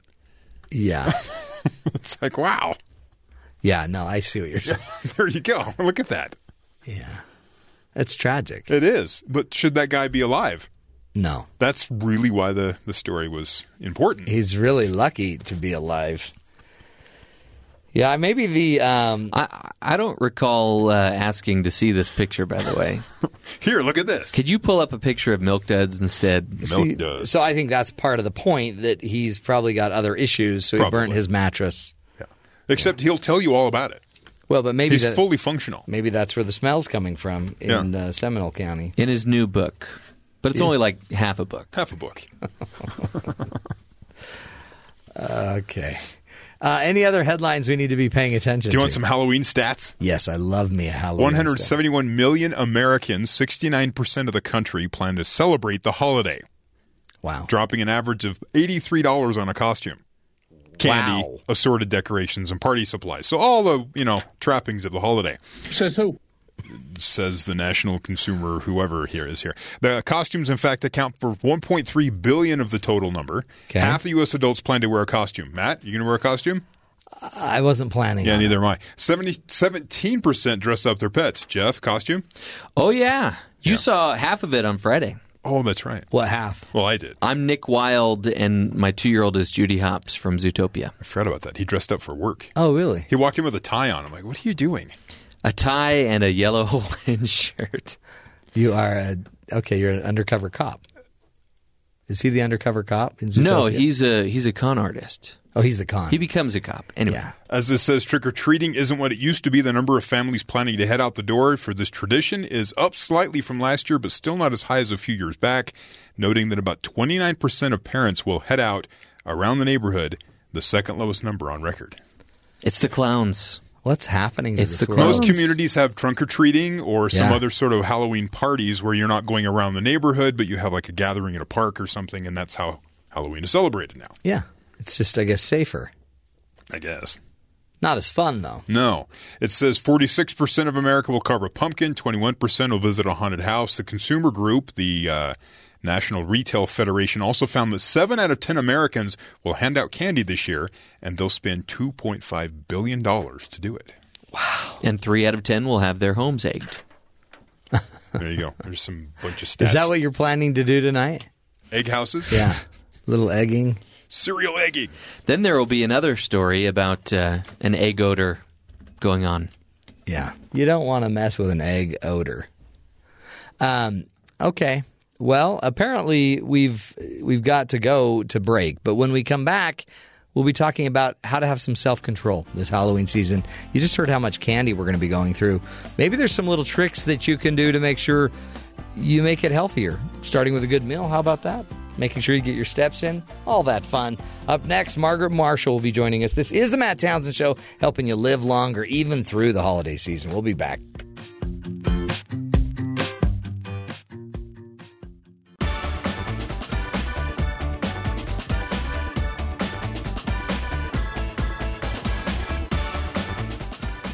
Happy Halloween, everybody. You know, today there will be lots of festivities, fun, and fattening foods. But before you head out with your tot to collect all that sugar tonight, keep in mind that you still want to be able to function for the rest of the holidays coming up this year, right? Let's not gain all of our weight tonight. That means that you need to take care of your body and perhaps resist the sugar overload temptation. Today we have a healthy living expert. Margaret Marshall rejoins us from New York to discuss how we can stay healthy this Halloween season. Margaret, thank you so much for being with us. Hi, Matt. It's my pleasure to be with you. Good to talk to you again. Boy, it's going to be easy tonight to just go out of control, eating all the sugar, driving my little Jazzy all around the neighborhood. You know, that's what happens. And if we give into the candy, this is the candy week of the year. It really starts in September. We start buying Halloween candy. But it is the candy week of the year, and if you think of it, every holiday has candy associated with it. It's in a different form or with different wrappers, but Halloween is a big one. And if we give in to all of the candy right now, as adults and even as children, we start the weight gain cycle for the rest of the holiday season. So true. And it's a crazy time of year, too, because you're busy. Like tonight, I can already envision we will be running around. We have a birthday party for my granddaughter. We're doing all of these different things. I know we'll be throwing together a costume at the last minute. So it also makes it so we don't even get a good meal tonight. For many people. Yeah. You know, that was one thing that was when, and you have a birthday party thrown in there. Congratulations. Yeah, thanks. But that's even more, you know. When my children were younger, they're older now and grown and out on their own, but when they were younger, that was one of the things with Halloween that was so important to me is that I had a healthy meal planned. It didn't have to be big, and it didn't have to take a lot of time, but it was something I insisted that we ate a good meal. I did not stop my children from eating candy on Halloween because it's part of the festivities. Right. But along with that candy, they also needed to eat food. So you try, I guess, and that is one of your strategies. Make sure that you set them up with a good meal. I mean, because that would also fill them up. They're not going to eat if they're incredibly full, right? Right. Well, that's the hope for every other day of the year. But Halloween tends to be a different kind of day. And, the fun is really in the trick-or-treating and the dressing up and some schools have stopped the festivities in schools, but some still have costume parades and things like that. And I know they like to keep the candy out of the school, which I think is really smart. But that's the fun. The fun is, dressing in costume and trick-or-treating and being with your friends and being with the group. And the candy, we can make that secondary. And we can make it secondary by the way we as the parents and the adults approach the holiday. And I guess that's one of your points is make sure you don't, because they've been offering candy for the last 2 months. You don't have to be buying it the minute it's on the shelf. Oh, my goodness. You should be buying it today. Halloween candy on the shelf for Labor Day. And, what I do and what I always advise my clients to do is just look at that candy and say, that's here to get into my wallet. Nobody cares about my health. So if we go 2 months before Halloween eating that Halloween candy, you're just setting yourself up for such a disaster, not even for the holiday season, but for every day of the year, because you're not exercising any control. Yeah. In fact, are there any, would you say, healthy candies? We were looking at an article from the Washington Times that ranked the healthiest this season, but they're all just sugar. Mm-hmm. So, I guess some might be more fattening, but it's always funny to me when somebody says, yeah, no, there's no fat in this. It's just all sugar. And I think, well, okay, great. So that keeps the fat on my body. Denial, right? Right. So is there anything healthier we could be eating? Well, are we talking Halloween specifically? Because I know that's our discussion today. So I did not read the article that you saw, but my guess would be that when they use the word healthy, and you even mentioned it, it's lower calorie. Yeah. There are some lower calorie sugar candy that you can eat, but for Halloween, you really have no control what goes into your children's Halloween baskets or, pouches. So I kind of think that goes out the window. No, you think you're healthiest?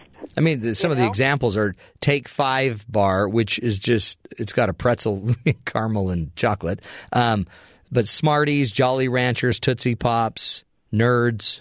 It's You're saying that's healthier? Yeah, it's the healthiest. Oh, my goodness. I would say to everybody, if you're going to choose, first of all, at least for me and what I always advise people to do, let your kids choose the food that they want. Let them choose I know we go through it to make sure everything is safe. That has not changed. But let them choose what they want. Because if you don't give them what they want, they're going to go to their friend's house and eat their Halloween candy. Right. So let them choose what they want, but limit it. Like I said, when my children were younger, on Halloween Day, after I went through the candy and made sure that it was safe, I didn't limit their amount of candy. But because we didn't eat candy every day, too much candy they just wouldn't think of doing that. And then for the next 2 or 3 days, I would limit it. They would have a little bit, and then it was gone. Yeah. Somehow it was mysteriously gone. It just we don't disappeared. need all that candy. Right. I guess that's is in the festivities. I think that's a good way to look at it. And not to turn it into a big, not to kind of bring a dark cloud over the holiday. Celebrate the holiday. Have lots of fun with it. But we're just going to go back to our habits, and our habits are we don't have candy every day. So pick your best, and we'll let you have Halloween that. is a big holiday. It's the second decorated holiday of the year, second to Christmas. So most people really love the holiday. Yeah. So enjoy it. But we don't need the candies for days, months before and days and weeks after. And I guess that's always in our control, right? The kids are going to want it no matter what, but that's always been the case. But we can just, we'll have it a couple days, and then it's time to give it up. done. And, not even for our health, and you said an article mentioned what's healthier. They're finding now, and this is for adults, maybe you don't have to worry about this with your kids right now, but for adults, sugar causes cholesterol more than fat. Yeah, no, exactly. So, to say one candy is better than the other when it's all sugar anyway, for an adult. I'm talking about an adult, although high cholesterol is now becoming prevalent in young children, which is pretty scary. But, it's more in adults. You don't even see the damage that it does to you until after you've eaten too much of it. Right. I mean, we know the epidemic of obesity is much attributed to our sugary drinks. Right. And so, I mean, the research is there, plain and simple. And I guess trying to make it, you can only make it so healthy, right? It's a holiday around candy. But you can make it festive and fun. Let's do this. Let's take a break. Again, we're speaking with Margaret Marshall about an article she wrote. She is a healthy living expert, and if you go to her website, margaretmarshallassociates.com, you can also follow her on Twitter at MarshallM01. Wonderful insights from her books, Body, Mind, and Mouth, and Healthy Living Means Living Healthy. Great stuff and insight. When we come back, one suggestion that she made in her article is maybe it's time to trick or treat in high heels. I don't know. Sounds like I'm going to sprain an ankle. Stick with us, folks. More on healthy living. This is the Matt Townsend Show. We'll be right back.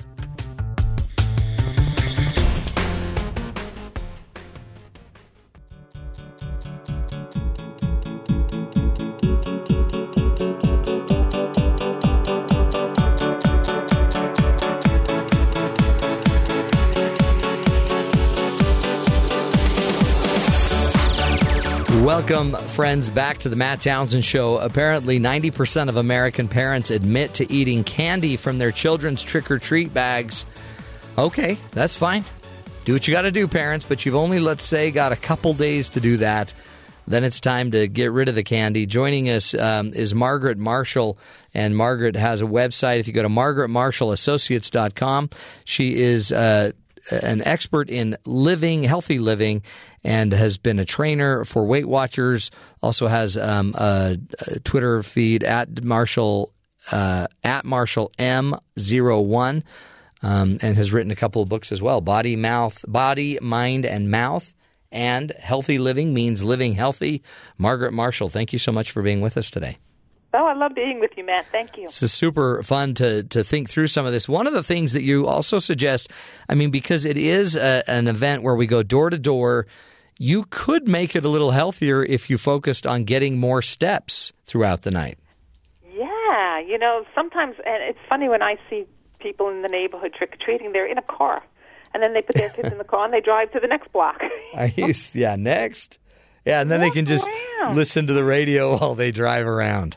Right, walk around, and if you're in a neighborhood, a suburban neighborhood, walk up the driveway with the children. I would do that for safety, but you're also getting extra steps. That's true. Rather than standing at the end of the driveway and just looking up. And some driveways in various neighborhoods are long. Yeah. So you're getting a nice walk in beautiful weather. That's the hope. And if you have like an 8, 9, 10, 11-year-old kid, they're going to want to really go tonight. So if you walk up and down a lot of these driveways, you'll get your 10,000 steps. Yes, that's a good point, Matt. Wear your Fitbit or whatever it is you wear, and just see how many steps, and be competitive with yourself. See how many steps you can get in while trick-or-treating. Set a goal. And one of the things you bring up is to trick-or-treat in high heels. Please explain that to me, because to me it just seems like I'll be in the emergency room. Crazy, right, Matt? Yeah. Well, that's what I titled the article, Trick or Treat in High Heels, to catch attention. Yeah. But really what it means is, feel good, dress nice, put on something that makes you feel good. Because I have found for me and for so many people that I coach is when you feel sloppy, you eat sloppy. And True. When you eat sloppy, you dress sloppy. So on trick-or-treat night, unless you're in a costume, but in a costume will make you feel different anyway, and it will put you in a different state of mind.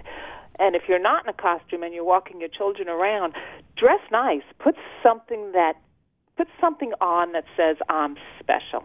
So if it's high heels, do the high heels. If it's, your best coat, your fancy coat that you wear to parties, put that on. Or, if your favorite pair of pants that make you feel really good, put that on. Put something on that says, hey, I'm worth taking care of myself. And I mean, that would change your night, too, about how because a lot of this, too, is socializing, interacting with other parents when you're out, bringing some energy to the event instead of just, being lagging behind your kids. Right. Yeah, make it social. Absolutely. Have fun, and have fun for your kids. And have fun, yes. And, these Halloweens, these trick-or-treating events, they're memorable for the children. My kids still talk about our trick-or-treating events. And so you don't think maybe how important this is to a child, but they are so memorable. They remember every costume that they ever wore. That's true. It's a fun day. And it really is. And I think as a parent, sometimes you're just, I've got to get back to work tomorrow. But part of this is maybe make it for the kids. Do something special for the kids tonight. You have a great idea for the leftover candy. We talked about how we probably want it to disappear if we want to stay healthy. We don't want to have candy forever. So what could we do with the candy, say tomorrow or the next day? Well, I always say just find a way to get it out of the house because, as I write in the article, leftover candy will either go to your waste or to waste. And that's two different ways of spelling waste. It will either go to your waste, W-A-I-S-T, or to waste, W-A-S-T-E. The choice is yours. So if the candy lingers in your house, now you have the sugar in your system, and your cravings get more and more severe the more sugar you have in your system. You're going to keep eating it, and it's going to go to your waste, W-A-I-S-T. So, get it out of the house. If you have a local food pantry, bring it there. If you have, what I understand, and I've never done this, but what I understand from some of the clients that I coach is that if the bag of candy is not opened, many of the stores will take it back if you still have the receipt. So you can do that as well. And local pantry, local food pantry, or a soup kitchen, or a homeless shelter, if you have anything like that anywhere near your neighborhood, you're not giving it. I always say, try not to bring it into work. Yeah. Because it's going to be so much at work. And if someone brings in their leftover candy into your office, what they're really saying to you is, here, gain my weight for me. Mm-hmm. Yeah, will you get rid of this for me? In fact, in Utah, there are a lot of dentists that will buy back the candy. Oh, see that? How wonderful! And then we just invest it back in their braces for later in life. It's kind of it's an investment program. Right, it gets you into their office. But what a great idea! But I really like the idea too of giving it to food pantries. I mean, a lot of the homeless need calories. They need something when they're out there, too. So. Well, it's sweet, and it's a treat for them, and they're not going to abuse it like we will at home. And you can also, what a great lesson for your kids to talk about and open up other discussions. True. Very true, man. About giving, about health. Well, I appreciate these insights. Give us one more. What's one more thing we should all remember tonight as we undertake this whole Halloween Eve? Oh, that's a good question, but I'm going to go back to what I said before because this is what I really believe. The fun is in the festivities. The fun is being with your family and, creating memories. Everything we do with our children, it's all about creating memories and togetherness and a family unit. So the fun is in the festivities and the fun is in being together. The candy is secondary. Love it. Love it. So appreciate it. Again, Margaret Marshall, thank you for your wonderful insights and your great work. You can go find more from Margaret at her website, margaretmarshallassociates.com, and also be looking for her books, Body, Mind, and Mouth, and Healthy Living Means Living Healthy. Great insights from a true blue expert in healthy living. Stick with us. We'll take a break. When we come back, we'll be visiting the good brethren from BYU Sports Nation, find out what they're going to be doing for Halloween tonight and what's coming up on their show at the top of the hour. This is the Matt Townsend Show. Stick with us.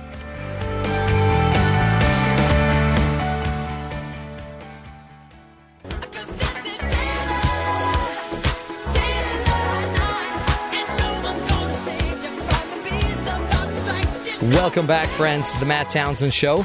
Let's shoot it down to our good buddies down at BYU Sports Nation, Spencer and Jerem, today, and see what's going on in their Halloween celebration tonight. Hello, gentlemen. Yo, what up? Matthew. What up? Hey, I got a little bit of a glimpse on of what's going on with Spencer's holiday tonight. He's obviously dressing up like a 12-year-old basketball player. That is very accurate. Well done, Matthew. One, it's good to have you back. Good to be back. Welcome back. Good to be back. Secondly, yes, I am wearing my 7th grade Sunset Junior High basketball jersey. But it still fits. Well, it doesn't quite fit, but I can't breathe, so, I'm working through that. But it's the number 21, and so the whole premise was 21 years ago. I wanted to be the basketball player that I was 21 years ago. Ooh. My wristband pulled up to my forearm and all. My high black socks. Yeah, your tight shorts. This is something that I would have worn to school. I'm not kidding you. Really? When I was in junior high, like on a game day. Yeah. Yeah. That explains a lot. Now we know why you dress the way you dress. This was always the dream, like making the 7th grade basketball team. It was the dream for me. It's all you wanted. Yeah. What's Jerem dressed like? Jerem looks like his handsome self. Darth Vader? Yeah. Choking random people. He doesn't need costumes because he's got the voice talent. So, okay? Yeah, he does. Yes. And the rugged good looks. Mm-hmm. So really Jerem's not dressed up? I didn't know we were dressing up today. We didn't have a combo. You guys need to communicate. We do need to have better communication. I know a guy that can help with that. You? I will. Come on down. We'll do a little intervention. We'll have you guys face each other. I should have just been a ref. That would have been so great. That would have been easy. There's got to be a ref jersey. We have a referee jersey in the building. Okay. We taped a segment of the show already. All right. Just get that on. It's over. You should go get it and say, you know what, I'm not wearing this during the Trevor Maddich thing. Just do that. So tonight, I'm assuming you're just going out with kids. Yes. Okay. I don't think I'll be wearing this, though. Why? You won't be able to breathe. It's very uncomfortable. I'm going to bet by about noon you will have lost all circulation to your lower extremities. Maybe so. It's so tight. Like I was laughing super hard trying to put it on this morning. Did your wife have to help you? There was help involved, yes. How are you going to get it off? I have no idea. I think we all ought to make a pact that none of us help him get it off. Yeah. We should take him. Yeah, so we he should can't breathe. We They should have to Snapchat cut it off. me out trying to get. That would be hilarious. Let's do it. Hey, so I was gone just to Costa Rica picking up the Zika virus. Oh, well, welcome back. I'm pretty sure I've got it. Yeah, that's no bueno. But my birthing years are over, so I'm good. Okay. If you were keeping score, hey. But did I miss anything? I know basketball's starting soon. Now we're going to Cincinnati to play football. I'm assuming this is all what will be on the show today. We will discuss both of those things. In fact, we are asking fans to decide which they are more excited about. November football, because the schedule kind of dips off. The competition level isn't quite there, what it was the first 8 weeks of the season. Or basketball, who tip off the regular season against Princeton. And finally, the Lone Peak 3. The guys we've been waiting 6 or 7 years for, it seems like, are now in uniform at BYU and actually playing basketball. So which are you more excited about, basketball or football in November? I have to figure out what I think.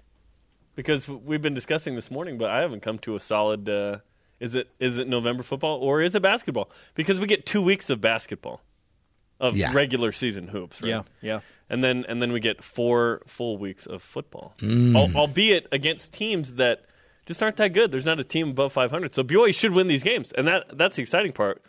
BYU will be favored in every one of these games. They're favored by 8.5 against the perceived toughest opponent, Cincinnati, this week. Wow. It's kind of nice, though, to have a breather. It is. I would have preferred to have some breathing room in the first 8. Yeah. and then something compelling in November. But yeah, or be 5-3 going into the be back 5-3, four, right? and then now you're playing for 10. Yeah, then you'd be playing. Awesome. Yeah, I'm with you, boys. I'm with you. Hey, what do you think just about what's going on with the World Series? I thought it was fantastic last night that the Cubs actually won a home game for the fans there at Wrigley Field. Go Cubs, go! Go Cubs, go! I'm gonna win tonight. Hey, I don't know. Spencer, pace yourself. You've got your jersey on. Here's your inhaler, dude. Pace yourself. Don't follow Jerem's lead on this. It feels like a wrestling uniform. Does it? I would not know what that feels like. What does a singlet feel like? It's half as bad as a doublet. It is so tight. It's a good thing it's not super cold in here. Yeah. Yep. Okay. It's I'm going to go with that on this. Anything else on the show that we need to make sure we get in there, because you're only about 9 minutes away? ESPN's Trevor Maddich on the one team he would prefer to see play against. Well, there are two, but the one team that, and he's on par with me, that he wants BYU to play in the Poinsettia Bowl. Okay? And the chance that he's giving BYU to run the table and finish the season without a loss. So we'll discuss those things with Mr. Maddich of ESPN, as well as hashtagging things like Jimmer Fredette going for 42 points in his first Chinese professional basketball game. Holy cow. Unbelievable. Mm-hmm. Mm-hmm. What did you do in your first Chinese game, Jerem? Okay. I rest my Now case. all of China knows you're here. And all I did was hit 42 points. Yeah. And I got this shirt. And this T-shirt that's too small, but I gave it to Spencer, so it's all right. Yeah.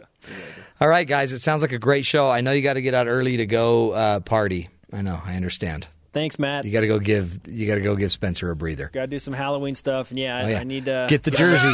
I need to get on the respirator for a That's little right. bit. Get the ventilator out, boys. All right. Have a great show. 8 minutes away. Thanks. Happy Halloween. Thanks. You too. Knock 'em dead. Oh, they're at the perfect little stage where you take these cute little kids out, you put them in their costumes. Life is so good. So are you, Jeff. Yeah. You're at that stage. You just put on the little fairy costumes for your girls. Yes. I'm sure. What are they going as? So my 4-year-old is Sky from Paw Patrol. Does that mean anything to you? Zero. Okay. Okay. And my 2-year-old is Judy Hopps from Zootopia. Okay, cute. And I am Nick Wilde from You're Zootopia. Nick Wilde, the con artist. The con artist. Yeah. But now here's a question. Does anybody know, like when you say Nick Wilde, I think who? Well, so I think when you go to someone's door, they may not know him by name, but they'll know me by sight. Although when I came on Friday, 2 of our coworkers thought I was fantastic Mr. Fox. Okay. No, I didn't have my ears and my tail, so I described it to them, and I said, "Do you know who that is?" You can take Mr. Fox. You can take your ears off. Yeah. And your tail. Yeah. Wish I could have seen that. I just think it'd be neat to see costumes. I missed it. I was just celebrating on a beach. I feel sorry for you. Not to brag. Hey, okay. We've only got a few minutes, but I heard you've been putting together some Halloween jokes for us. Yes. So just imagine a stand-up comedian, but he's Dracula as a stand-up comedian. Okay. Is he dressed like Dracula? No, he is Dracula. But does he have his fangs on? I mean, is he all fanged out and he's got his hair greased back and he's wearing a black cape? His day job is that he's a comedian. But as a comedian, does he dress like a normal comedian? No, he just dresses like himself. Like himself. Okay, yeah. Great. I just have to have that for the visual. Okay, let's hear some of the jokes that this let me give comedian. us some atmosphere here. Let's see here. Oh, yes. If you were going to add atmosphere. Oh, yeah. It's like a little piano bar. The other day I ran into an old friend, and he asked me, "How's work?" And I said, "It bites." Nothing, huh? No, that's good. I just warming up.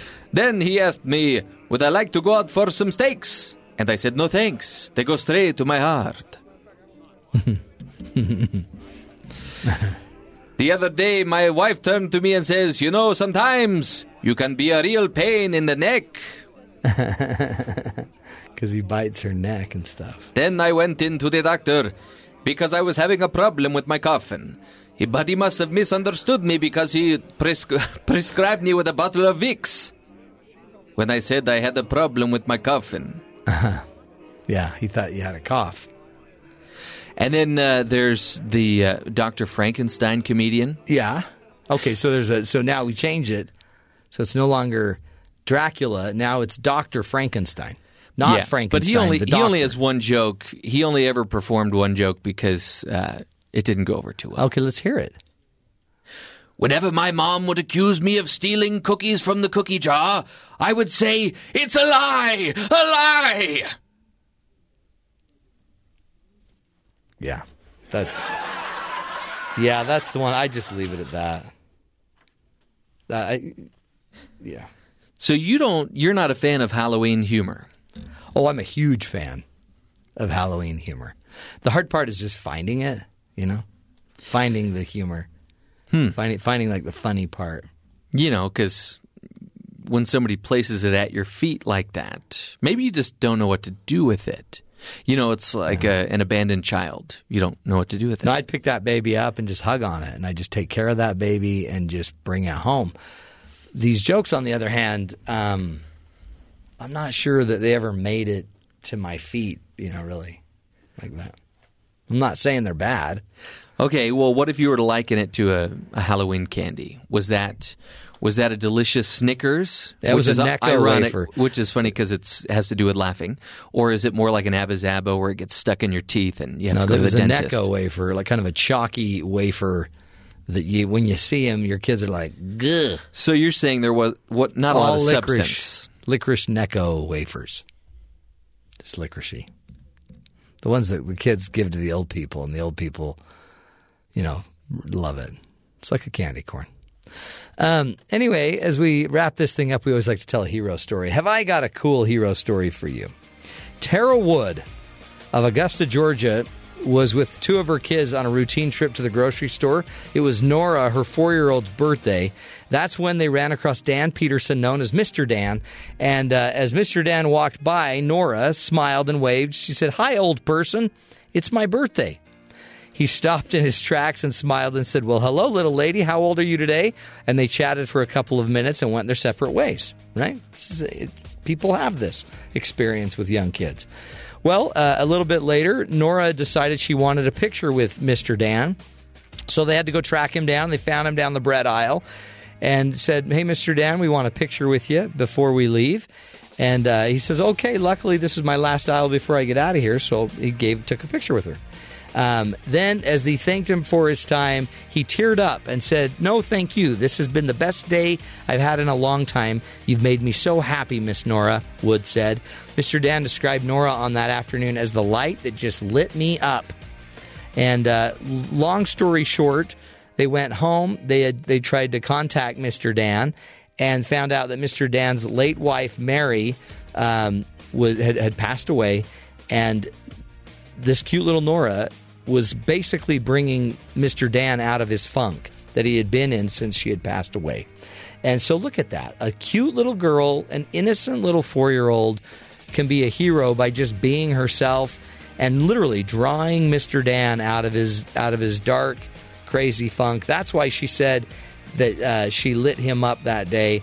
And now they celebrated his 82nd birthday. To this day, I guess they stay in touch.